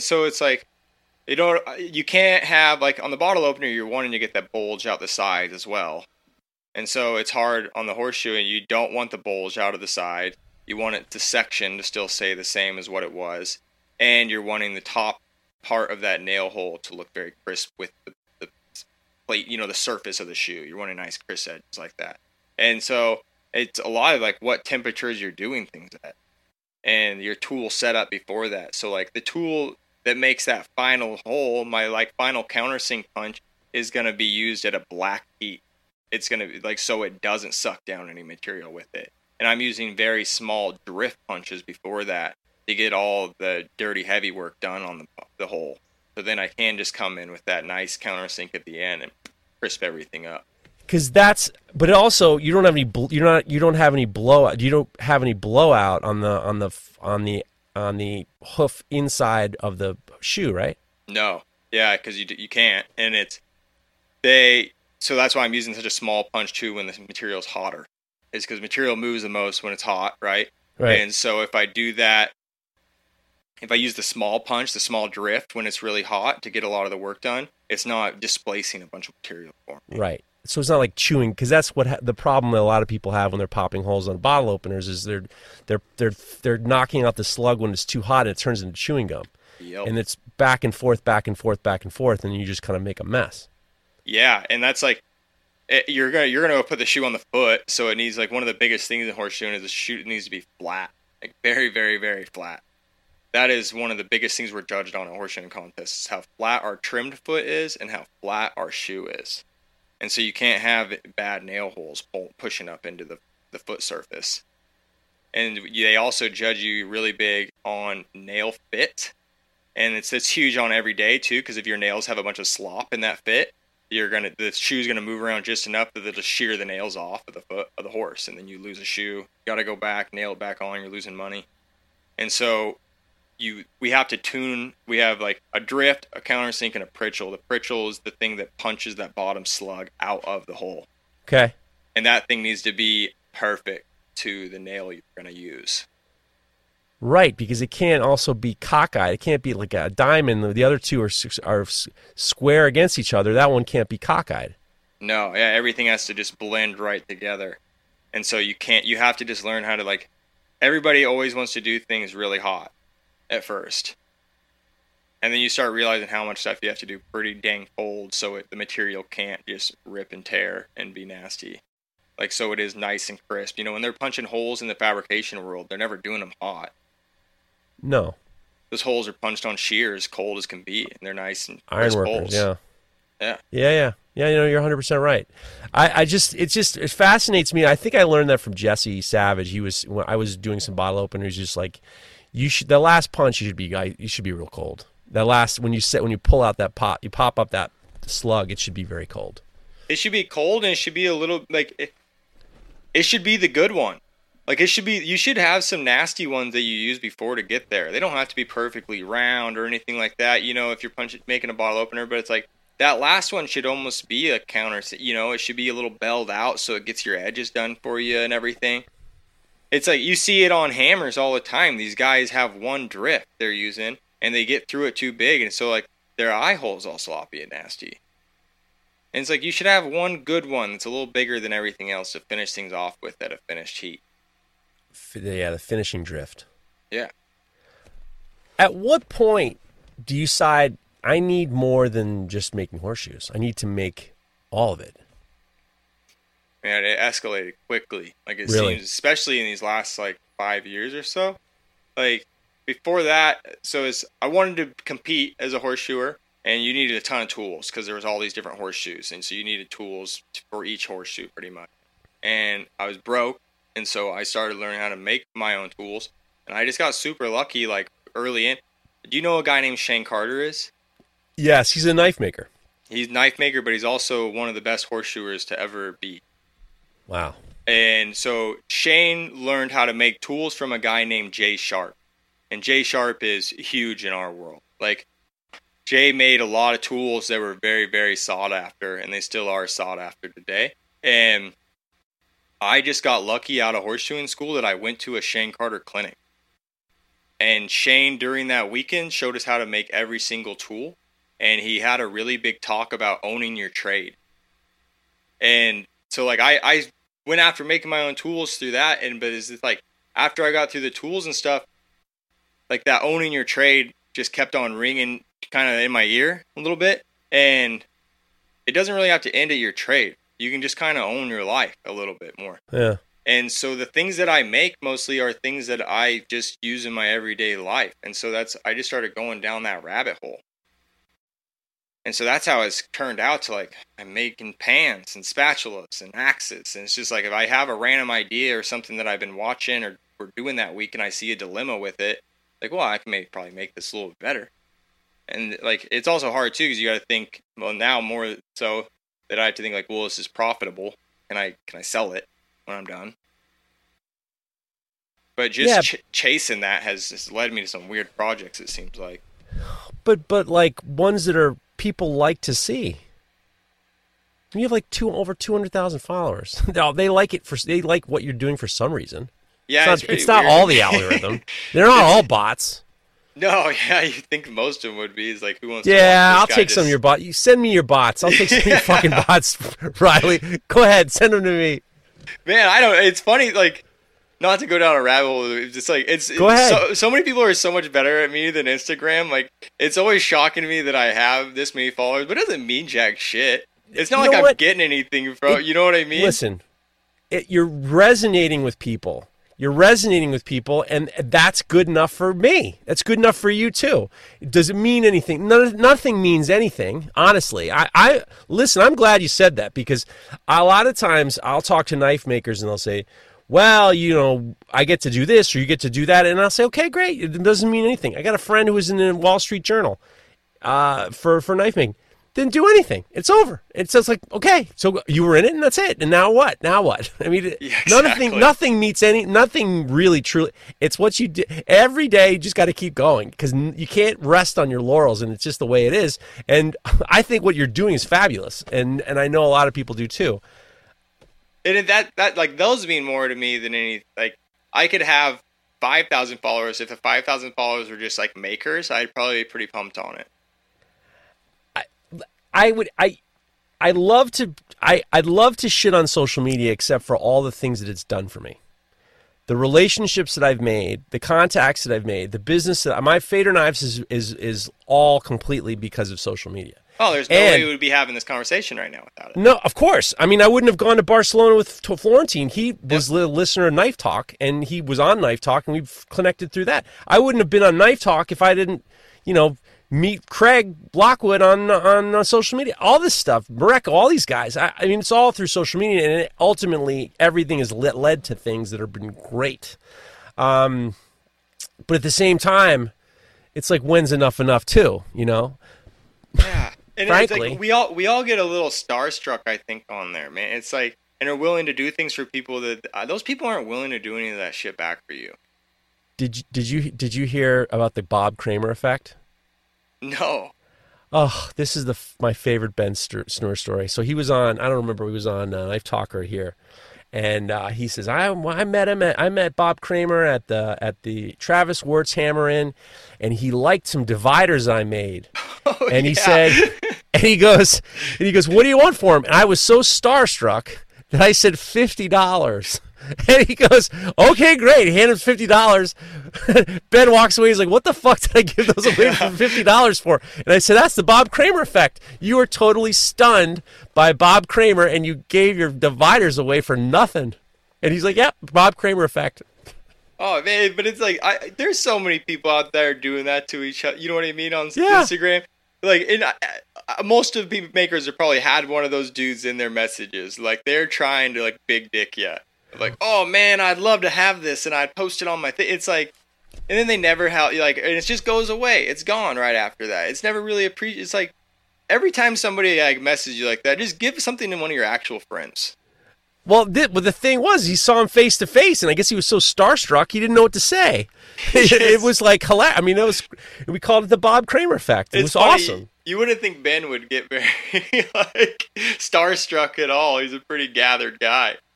Bob Kramer is like, I'll tell you, I have a funny Bob Kramer story.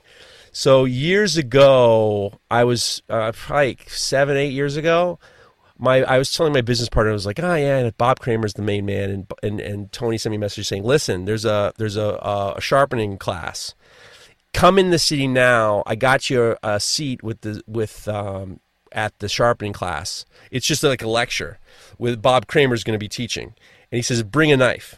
So Tony says, bring a knife. You run on the train. Come down now. And I'm like, oh my God, I'm going to meet Bob Kramer. And I'm looking at my knives. I'm like, these are not. I cannot show these fucking knives to Bob Kramer. And I remember there was 7 of us sitting, and he was lecturing. And he was super duper nice. And he said, so tell me your names and what you do. Comes around and he comes to me, and he goes, my name's Jeff, and I make knives, something like that.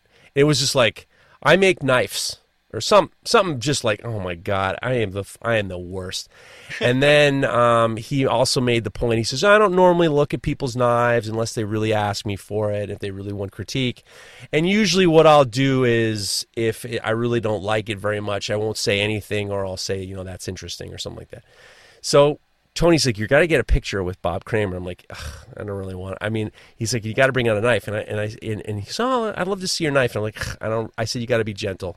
I haven't been doing this for that long. You got to be gentle.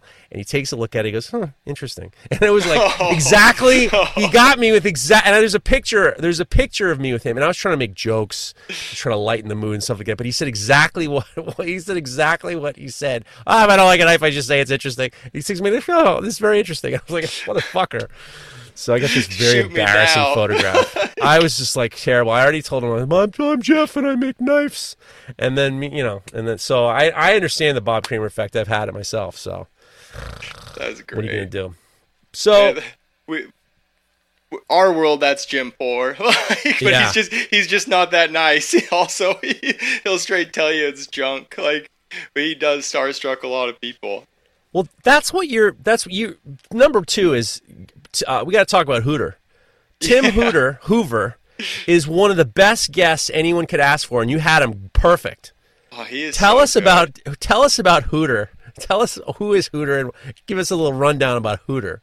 Hooter's just like the dude that if you're in a bar, you're never gonna miss him, right? Because he's so loud, and he's got a crowd around him, and he's telling great stories, and he's just this Southern guy from Arkansas that has the complete accent going for him and everything. And he's just a great storyteller, right? There's people out there that are just so good at telling stories, and they could be telling it about nothing, and are like, they need a TV show about him almost. That is Hooter, man. He is such a freaking crack up. His delivery. He also has those southern delivery, like words, like they come out and you're just like, he said those words perfectly. Like, I was pumping rebar. They had me punking rebar. You know what punk and rebar? And I was just like, well, I need to know about punk and rebar. He's like, they told me in the beginning when I was on this job site that I wouldn't have to work so hard with the pump and rebar, and because they're all sitting around eating. And I'm like, that's what I want to do. And the next thing you know, I'm pumping rebar, and I'm working twice as hard as I did the last job. Oh my God. It's like, He's just like the man of surprises too. Yeah. It's like you hear him talking about like punk and rebar, and now he's like, then he was the vice president for his country club. Yes, that's right. That's right. Everything he said it made 100% sense. It was very funny, and it was. I don't even think it was meant to be funny, but it was he was hilarious. Yeah, it's like at the same time, just a hard-working individual. It's like you were saying that like horseshoers can swing a hammer for a long time. We have this award. We have this big competition series that we do that's called the World Championship Blacksmiths, and it's a series. They have this huge semi truck that the doors come up like a DeLorean, and there's just like coke forgers lining the sides, and they give out an award every year called Striker of the Year. And so a couple of the days, people need a guy with a sledgehammer. They need a striker. And every time you strike for a person, you get a point. And so to win Striker of the Year, you pretty much have to strike every single class for every single event of the year. And so, like, Hooter won it one year of winning. He swung a sledgehammer for like 9 or 10 hours a day, 2 days in a row for all these people next to a coke fire, just joking the whole way through it, just having a good time. He seemed like the most fun guy of all. He was so entertaining, and the voice, but the words he was saying, the little cliches and the expression, they weren't cliches, but they were just like these gems. They were like a little gem. Everything was this beautiful gem, and it was like he was such a good guest, but you did so good with him. Oh yeah, thank you. As we were talking a little bit before this, and it's like I do take a lot of advice from how you lay out a podcast, and it's just I'm very judgmental about everything I do in my life, and so if I'm going to do something, I want to try to be good at it. I don't want to just suck at it or just wing at it. And so I think you're really good at captivating people, and like I grew up as well listening to Howard Stern all the time. Yeah. And so there's a lot of things that you do that Howard Stern does as well, and I try to do a lot of those things. You do them, and it's interesting because the podcasting world was ruined by Joe Rogan. And I'm telling you why it's ruined. It's ruined because there's so many guys who just want what he has, as opposed to what you're supposed to be doing. Like Ben's too. Ben's another talk radio guy. Talk radio was always about, number one, is about a conversation, but you're always keeping someone company. So it was, I recently was reading an article or reading one of Howard Stern's books, and he says in the beginning it was all about me, and I was just trying to be outrageous, and my interviews were about me, not about the person. And I realized it was far more interesting to listen to what they were saying and let it be about them, and then you get the accolades afterwards if it's a good conversation or not. And I really felt very strong because in the beginning I did the same thing that Howard Stern used to do. When I got Knife Talk, I was on the third episode, and they had first episode Craig had on Walter Sorrells. The second episode they had Alex Steele, and the third episode was me. I'm not the follow-up between Walter Sorrells and Alex Steele, but I went in there going like I'd already done 5 years of the Downward Spiral podcast with my buddy Nico, and I said I'm either going to be remembered or I'm not going to be remembered. I'm going to be invited back or I'm not going to be invited back, and I go crazy. And I go fucking crazy, and for the number of years, I was just trying to be outrageous for the sake of being outrageous. And then I started to realize that if you have a good conversation and your guest is having a good conversation, then the listener is enjoying it. If the interviewee is enjoying it, then the listener's enjoying it.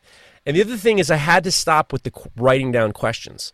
Because you can't do something. My wife deals with a lot of psychotic people, and I've listened to how she deals with them. And she says you have to do what's called active listening. And active listening is you have to really be focused on the person talking. And if you don't get to your agenda, it's fine. You just need to be able to have a conversation and kind of latch on, almost like you're rock climbing. And you're looking for that ledge of a conversation to make them say something that they might not have normally said. Well, and that was huge. You're also trying to like catch something that they're not catching in it. Right. That they're saying it, and you try, and like something you're really good at is about like you'll come at it from a different view that they haven't thought about about their situation. Yeah. You know what I mean, or how these two situations came together. And so if you really get the person that's your guest thinking about their life and generally like they're just as interested in how this made that connection too now. Because they're also going to just say the same bullshit they've said every single other time they've been interviewed. I mean, I love Steve Schwarzer is my friend. I have his number. I love Steve Schwarzer. He will, if you let him, he will say the exact same thing on every single podcast he ever goes on. So you have to kind of like listen to those and then figure out where to go and then just try to get him to say something else. And that's also part of it too. But what you did besides Ben, with Hooter, you were masterful. Hooter is an awesome guest. But he isn't an awesome guest if he doesn't have someone keeping him on the rails. And that was an awesome interview. Oh, I appreciate it, man. Some guys just make it easy. There's some of them that I feel like I'm just dragging. That's the hardest part. It's a struggle that you're trying to like get something out of it, and like that. Like I got the easy. I was like, I got another guy there. I got Gavin there. Right. That Gavin will kick. He'll grab something that I'm not even thinking of. And so that helps out a ton. And it'll kind of keep us on track about something. Because obviously, like, I'm pretty good at diving down the rabbit holes. So it is, like, but there's just some people that you can tell they're not into it, and then they're being reserved. And I think that's one of the hardest things to come over. Like, you can tell even on, like, Joe Rogan. I think Joe Rogan is a really good conversationist. But some people just aren't willing to open up and say everything about themselves. You can tell they're like trying to put on a show. Right. You kind of have to. The hardest part is managing the conversation without feeling like you're overwhelming the conversation, and then you also have to like match energy, and that's hard. The whole thing is hard. But the problem is people just think that, oh well, if I talk and you talk, then that'll be interesting enough. Well, you don't go to a party and eavesdrop and like some boring conversation. You want to hear something kind of. You don't want to hear stories, and you want to be captivated. Most of the people who listen to this and Knife Talk are solitary people. Like probably your listeners too. If they're shoeing horses or they're working on forging and stuff like that, they're doing it alone, and they need a degree of company, and they want to kind of hear the conversation that they have an idea of what's going on. So I get messages from people who have been on the brink, and it's like I understand how important it is. So I'm really impressed by how quickly you were able to kind of make Forging Brains as good as it is, because it's hard. Man, appreciate it. No, because usually I tell these motherfuckers you need a year before I'll talk to you, and then year isn't enough for some of them. I got friends who got podcasts, and they've been doing it for a long time, and it ain't getting better. There's no like it's fine. People like it, and God bless you. But it's like it's not for everybody, and you have to have the right reasoning. I don't do it for money. I do it because Howard Stern saved my life when my parents were divorced. My mother was not around. My father and his wife didn't want me around. I was alone in an apartment building in New York City. I was a latchkey kid, and I needed someone to talk to me and not yell at me, or I needed someone to keep me company. Howard Stern kept me company. He was there telling me jokes, and I understood and appreciated it. I listened to him this morning. He's talking about his grandchildren. It's unbelievable. He was at his daughter's. He was at his daughter's wedding. He's talking about his grandkids. He's still a very good interviewer, and he was there for me back in. I remember listening to him the first time I heard him in 1984. I was in the car with my dad. We were on Lexington Avenue. We were turning on 70. We were turning on 7. I want to say 69th Street or 70th Street, and he says, "I'll give tickets to the Elvis Costello if you can tell me what Elvis Presley named his penis." We we just were like, did we hear that? I mean, I was 11. I was like, did we hear him? He wants to ask the listeners what Elvis Presley named his penis. It was insane. Yeah. I remember being in my first shop in Brooklyn, when he talked the guy off the George Washington Bridge. That was insane. Guy was like, he wanted to go home, and a guy says, I'm calling from the George Washington Bridge. Baba Booey says, there's a guy at the George Washington Bridge who's going to jump off. He wants to talk to you. You got to talk him down. And he's like, I want to go home. And he talks the guy down. It was like, it was incredible national news. He talked the guy off from killing himself off the George Washington Bridge. But I think he genuinely, and I think this is something like for you too, is like he really was interested in these people's stories for the most part. Like that's through his own lens of being miserable. Yeah. Oh yeah. We most of us are. Of course, but it's like it's admitting these little idiosyncrasies about yourself that are not admirable, but they're true. They're honest. Yep. Do I want to shake hands with people? No. Yeah, no, of course I don't want to shake hands with people. But it's like, you talk about, oh, God, got to shake all these hands. You're giving a reaction to something that might be, more interesting to others. You're a reality. You are. I think also a little bit for like me, and I think it might be for you too, is like we liked having somebody to listen to. But also, I think when you were listening to like Howard Stern, like you were hoping like, well, one day, hopefully someone listens to me this much. I never felt that way. For me, I appreciated that I was being kept company. And actually, I started to become friendly with Opie from Opie and Anthony. Okay. I listened to Opie and Anthony when I first started the CMA. I got XM, and I would drive like 40 minutes to the shop, and I would listen to Opie and Anthony in the morning. And after they all busted up and everything's kind of weird and whatever, he and I became kind of friendly. And it was this weird, I kind of don't like it. Like, I don't want to meet him. I met him once. He was very nice. But, like, I just wanted to enjoy what I remember him keeping me company. Same thing with Howard Stern. It was, for me, it was almost like a degree of, I hate to say therapy, but it was like they were like some type of emotional buoy for me. Weird. No, it's not that. I don't think it's that weird at all, man. It's like it gave you a little break from reality. Huge. The time. And you don't want to meet the people too much, because then it's like it might ruin that reality that you had of their 100%, life. 100%. And it's bizarre, but at the same time, like I think that a lot of podcasters want the destination and they're not willing to do the journey. And for me, I learned something new. I become a better listener at home with my wife. I mean, since I've been doing this, I've become a better communicator with her. I'm far more interested in what she's doing day to day, and I'm far less narcissistic than I used to be because I'm practicing active listening with people. I mean, I don't talk to a lot of people all day. I got David here at the shop, but that's about it. So when I'm talking to you, this is the most I've talked to anybody probably all week. So it's almost like practicing becoming a normal human being and having a conversation. No, I'm right there with you. It's like, grew up as an angry kid, and it's like I grew up in a family that had a lot of other things going on besides what I had going on. Right. And so I was, same as you, it's like just mostly left alone or just like go take care of the horses type deal. And so you want to be heard. And so that's how the time is like, I'm trying to just listen to these people, and I'm trying to like I am genuinely interested in what they have to say. And I listen to every maker's podcast. I'm in the shop or I'm driving quite a bit, so I'm listening to all of them.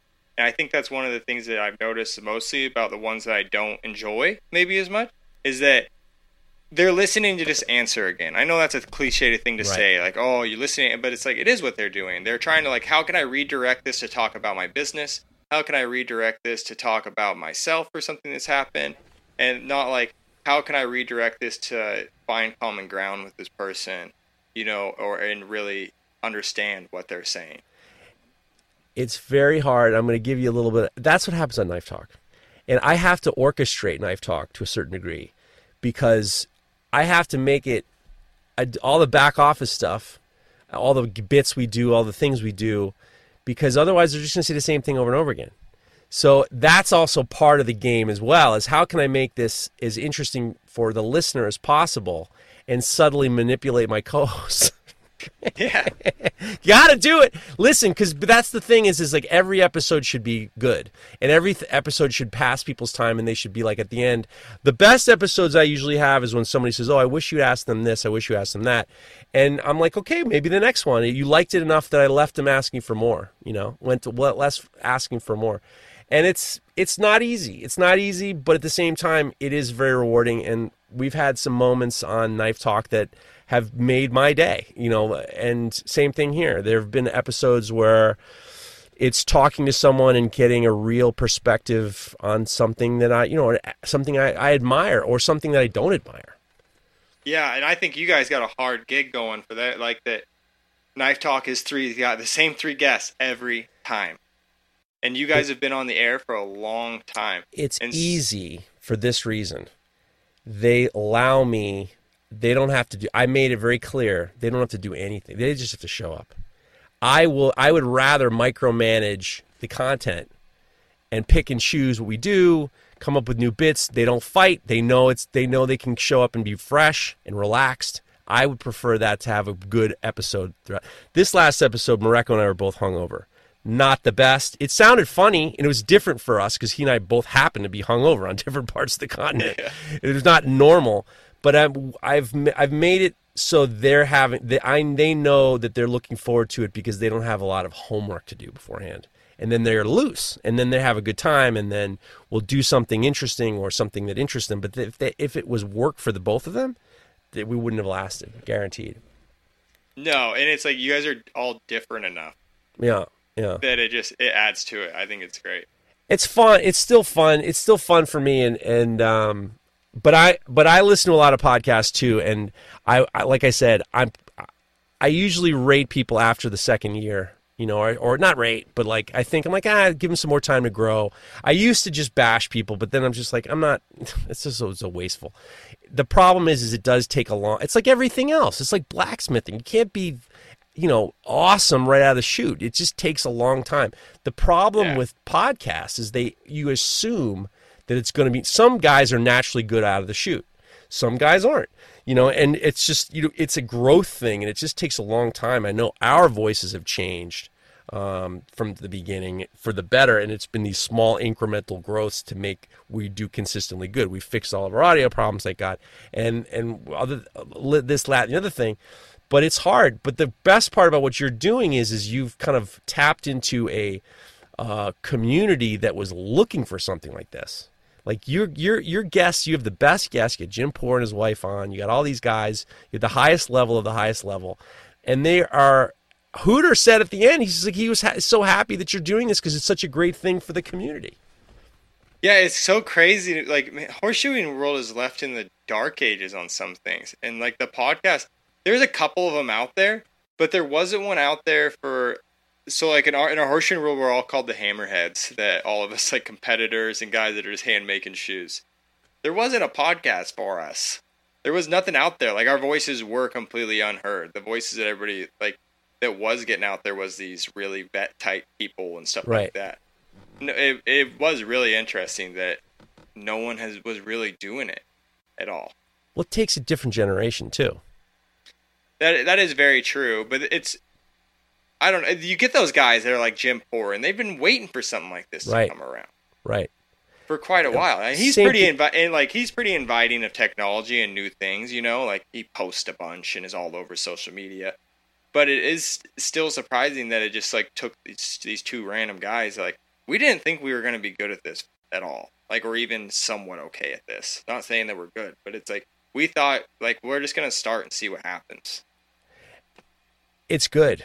I mean, I'm telling you, it's good. I wouldn't be talking about it as much if it wasn't.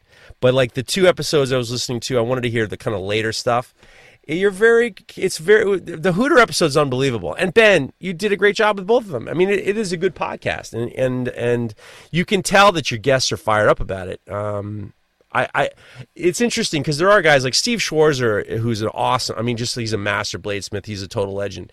He's embraced all this too, and he's into it. You know, he's into the youth, and that's the crazy thing about these communities. I mean, I've been railing against Abana for years. I've been railing against Abana for since from 2005. You know, I've been saying this fucking Abana.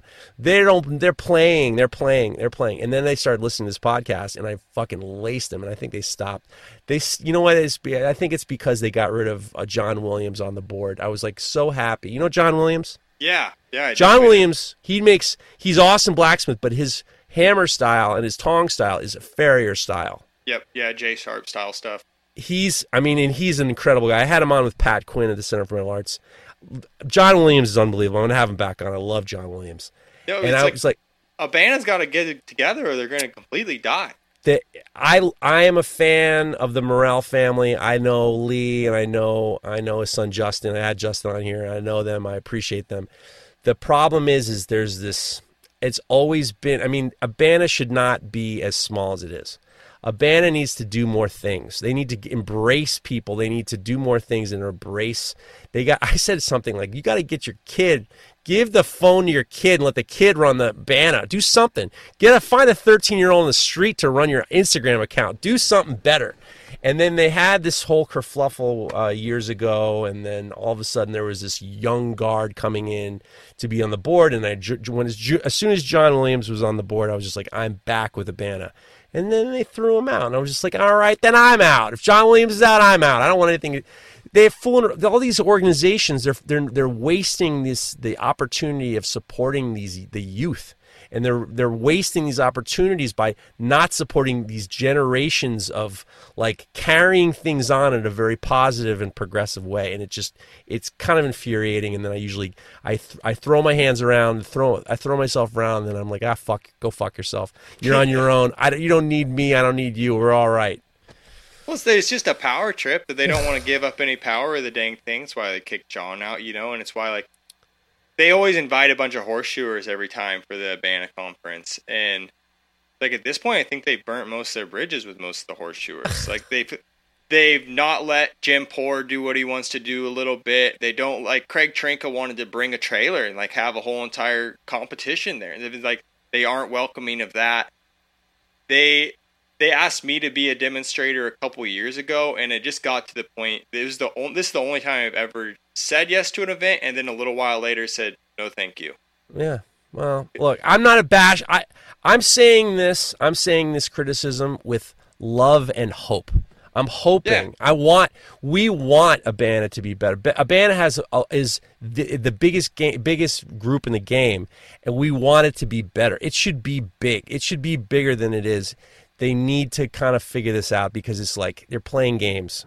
All you do is you're playing games. You need these young guys involved. You need to get that. Actually, when I just got back from Barcelona is an awesome city because they embrace the youth. And you see a lot of these more progressive countries embracing youth culture and the vibrancy of what youth can be without stepping on them. And you're going to end up getting what you want in terms of everything moving forward. I mean, now Instagram has been this place where we've guys like you have catapulted forging in a way that is so beneficial to the idea of is it going to die or not?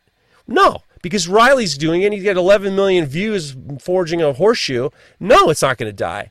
But then what you got to do is you got to reach out and say, look, what he's doing is right. We need to kind of ride the wave and figure something out because this is how we make all this better. And it's infuriating. You want to pull your hair out because no one's using their heads, Yeah, and it's hard too. It's some people might hear this and be like, oh, they're just bashing it. It's no, just when I have a talk with my wife at night, I'm going to bring up the things I did bad that day because those are the things we don't want to do over again.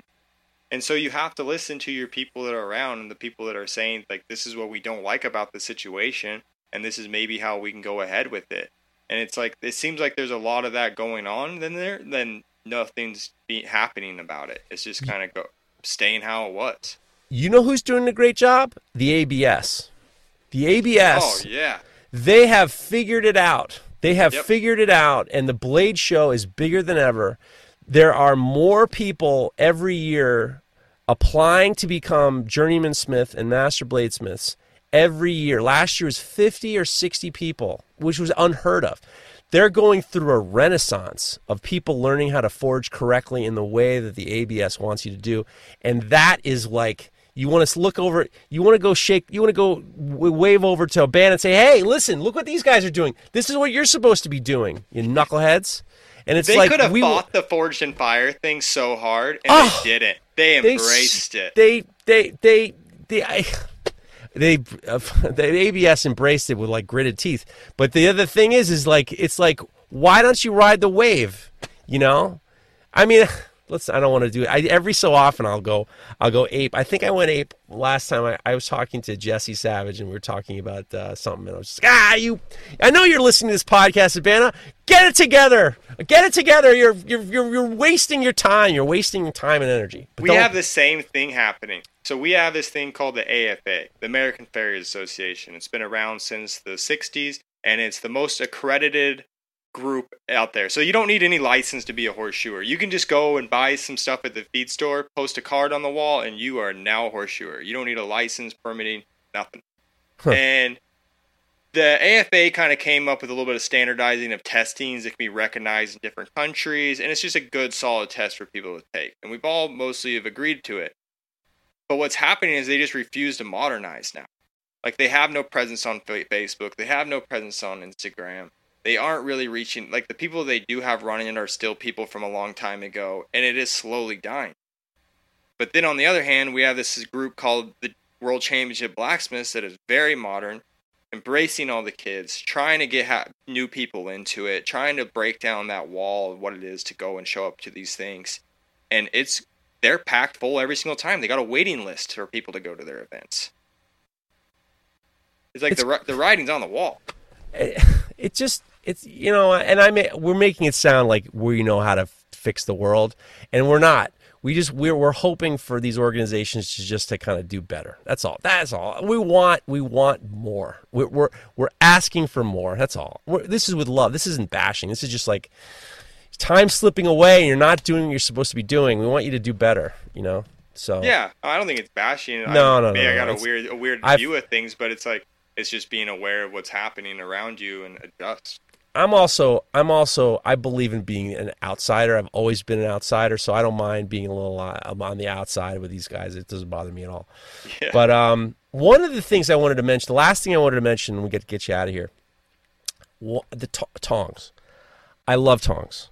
Yeah. The farrier tongs are so recognizable because you have that big, wide shoulder with like it kind of pinches out before the boss. One of the things I never even realized is they're different than standard pickup tongs, is because when you're fitting the horseshoe, it has to fit in between your fulling line and the outside so you can hold the horseshoe hot and flat against the hoof. Yeah, right? some of them do. Yes, not all the tongs will be like that. You'll have a pair of tongs that are just hot fitting strictly tongs. For hot fitting tongs. Yep, that's all they do. So one side will fit inside of the nail hole, and the other side will grab onto the inner rim. And so you can hold on to it and sizzle it on that thing. Do you love making tongs? Oh, yeah. I love making them, but they're a weird thing. Is like tongs are harder to make than a hammer. Especially farrier tongs. Like there's just a lot going on. You got to be identical. Yep, and there's just a lot going on in a small spot around the rivet on those things. And everything's pretty tight toleranced and everything. Where a hammer's pretty dang fast. And it doesn't have to fit anything. You know, it just has to have like a kind of a flat face and kind of a round face on the other side. Where tongs have to be really precise, but you can't sell tongs for nearly what you can sell a hammer for. Right. No one wants to buy tongs. No one does. And so it's just, I love making them for myself and making them for like the skill test. I really like that. They're kind of like a horseshoe. Like they're so hard to make just right. Because horseshoeing tongs too is like a lot of the ones that we use are flat, what we call flat bit tongs. And so they'll be sized of like, generally we'll have a pair of 1/4 inch tongs, a pair of 5/16 tongs, 3/8, 7/16, 1/2 inch, and sometimes 5/8 tongs. And so they have to fit really well. because you're hitting, like when you're over the horn hitting something, if the tongs don't hold well, it is just coming right back to you. Right.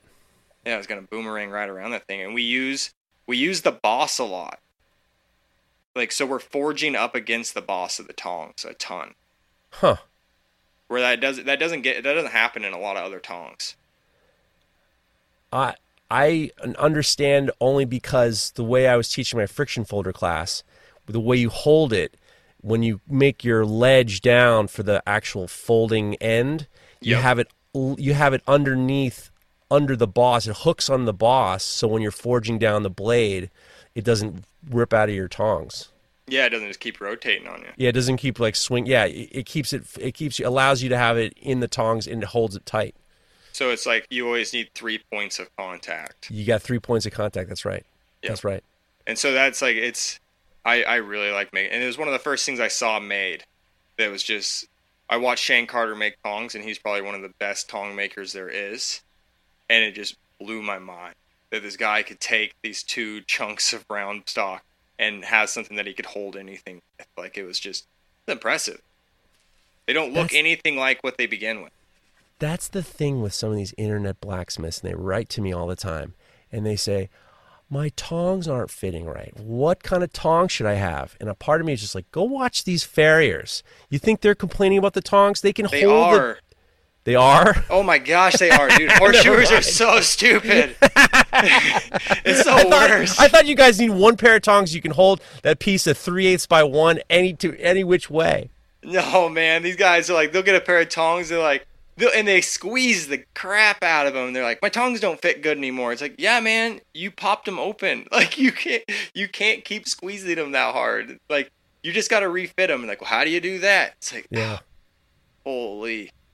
Because there is no basics of education in horseshoeing. So it's just like, so many people just don't know anything. That's all this blacksmithing and bladesmithing stuff. There's no recreational teaching of the forging. It's all brand new. Last question, and I'm stealing it from the Forging Brains podcast. You do this thing on every episode, and I think it's great. I need your Mount Rushmore of 4 people who influenced you in your life. One of the great questions, and one of the reasons why, is because it's not just for forging. You say in your life. Yeah. Give me your Mount Rushmore, your 4 people that have influenced you in your life. So, like, my first one, probably like most of us guys should be, is my wife. My wife is a huge inspirational person. She's very organized. She's very goal-driven, and she'll break goals down very easy where they all seem attainable. And she's very real with me. She's not afraid to just look at me and be like, you're doing this and this, and you say you want to do these other things. Well, you could make that happen if you just made these sacrifices. And so she is the reason I am anywhere. I would probably be in a cabin being a mountain man completely if it wasn't for her. Wow. So she is definitely my inspiration and my why to do a lot of things. Like you can ask questions about that if you want. No, I'm on number 2. All right, number 2. That was a good number 1, by the way. All right, and your other guests don't do their wives, so I'm just giving you a lot of not head. Very a lot many of them. Yeah. You're the man. Go ahead. What's number 2? The next one, number 2, is going to be a group, not a group, but 2 people. My grandpa and grandma on my mom's side. My grandpa was he was a very old guy. He died when I was like 14, and he was 97 years old. Wow. And he came over on the Oregon Trail in a wagon. They lived on a beach panning for gold. And he watched the whole entire West Coast go, logging be what it is today. And he went all the way from that, nothing, anything, to owning a mill one day and being pretty okay for himself by the end. So my grandpa and grandma are huge inspiration for me. They took care of themselves very well. And they went through a really bad time in our world through the Depression and everything. And it was never an excuse for them. They just chugged right along with life. Strong number 2. What's number 3? Number 3 would be Jim Poor. There you go. Jim Poor is been my tool mentor, my business mentor through a lot of this. I don't know what I ever did to have him help me, but I'm so glad that he decided to, because all the mistakes that we aren't in a huge industry, and there's even less of us that have been tool makers and stuff in this farrier world. And he just like lined me out of the mistakes that he made, and so I wouldn't remake them. And I pretty strongly believe, like, you don't have to reinvent the wheel. You just have to keep that path clear that everyone's already done for you. Like, it's cool to be innovative and stuff, but it's like, just take care of the basics first and try not to screw up and listen to your elders. They're just trying to save you. Like, they're not trying to just make you screw up or make you not do better. They want you to just do good. And Jim has been that. I can listen to his advice and take it without fully thinking about it a lot, because I know he has my best interest in, and he's seeing it from a good view. And rounding it up with number 4, it would be Shane Carter. Shane showed me that you could own your trade, that you could make your hands do anything you want them to do. Like, he just really drove me down this path. Wow, that's a great Mount Rushmore. Great Mount Rushmore. Riley Kirkpatrick, ladies and gentlemen. Kirkpatrick Forge, you know all about it. You got to go listen. Trust me. Go listen to the Forging Brains podcast. You follow him. Everybody follow. You ain't listen to this. You're following Riley. Riley's doing the great stuff. He is a very important face to the world, to civilians, to non-metalworking people, that the people are still doing amazing stuff. And he's elevating the concept of forging. He's elevating the concept of blacksmithing. He's elevating the concept of being a farrier. He's a very important guy, and I'm very appreciative to you and everything that you're doing. Riley Kirkpatrick, you are the man. Thank you a bunch, Jeff. I appreciate you keeping us all company in our shops, man. All right, guys. Listen, you can't get much better than that. Riley Kirkpatrick's the man. We're going to have some fun next week. I ain't telling you who's coming on, but Riley, thank you so much for coming on the podcast. I'm going to get you. You're coming back, and I got a feeling you're coming back with Ben. Ben and I have been talking. Yeah, I think we're going to do a 3-for. It's going to be you, me, and Ben, and we're going to have a fool around. You're always welcome. Doors are always open. Thank you so much for coming on the show. I really appreciate it. Thank you. Thank you, everybody, for listening. All right, guys. We will see you next week. This show is brought to you by The Makery, the podcast network for makers. What's so special about Hero Bread's soft, fluffy, and delicious breads, buns, and tortillas? These ultra-low net-carb baked goods contain zero sugar, fewer calories, and more protein than the leading brands, and are high in fiber to support gut health. Shop now at Hero.co.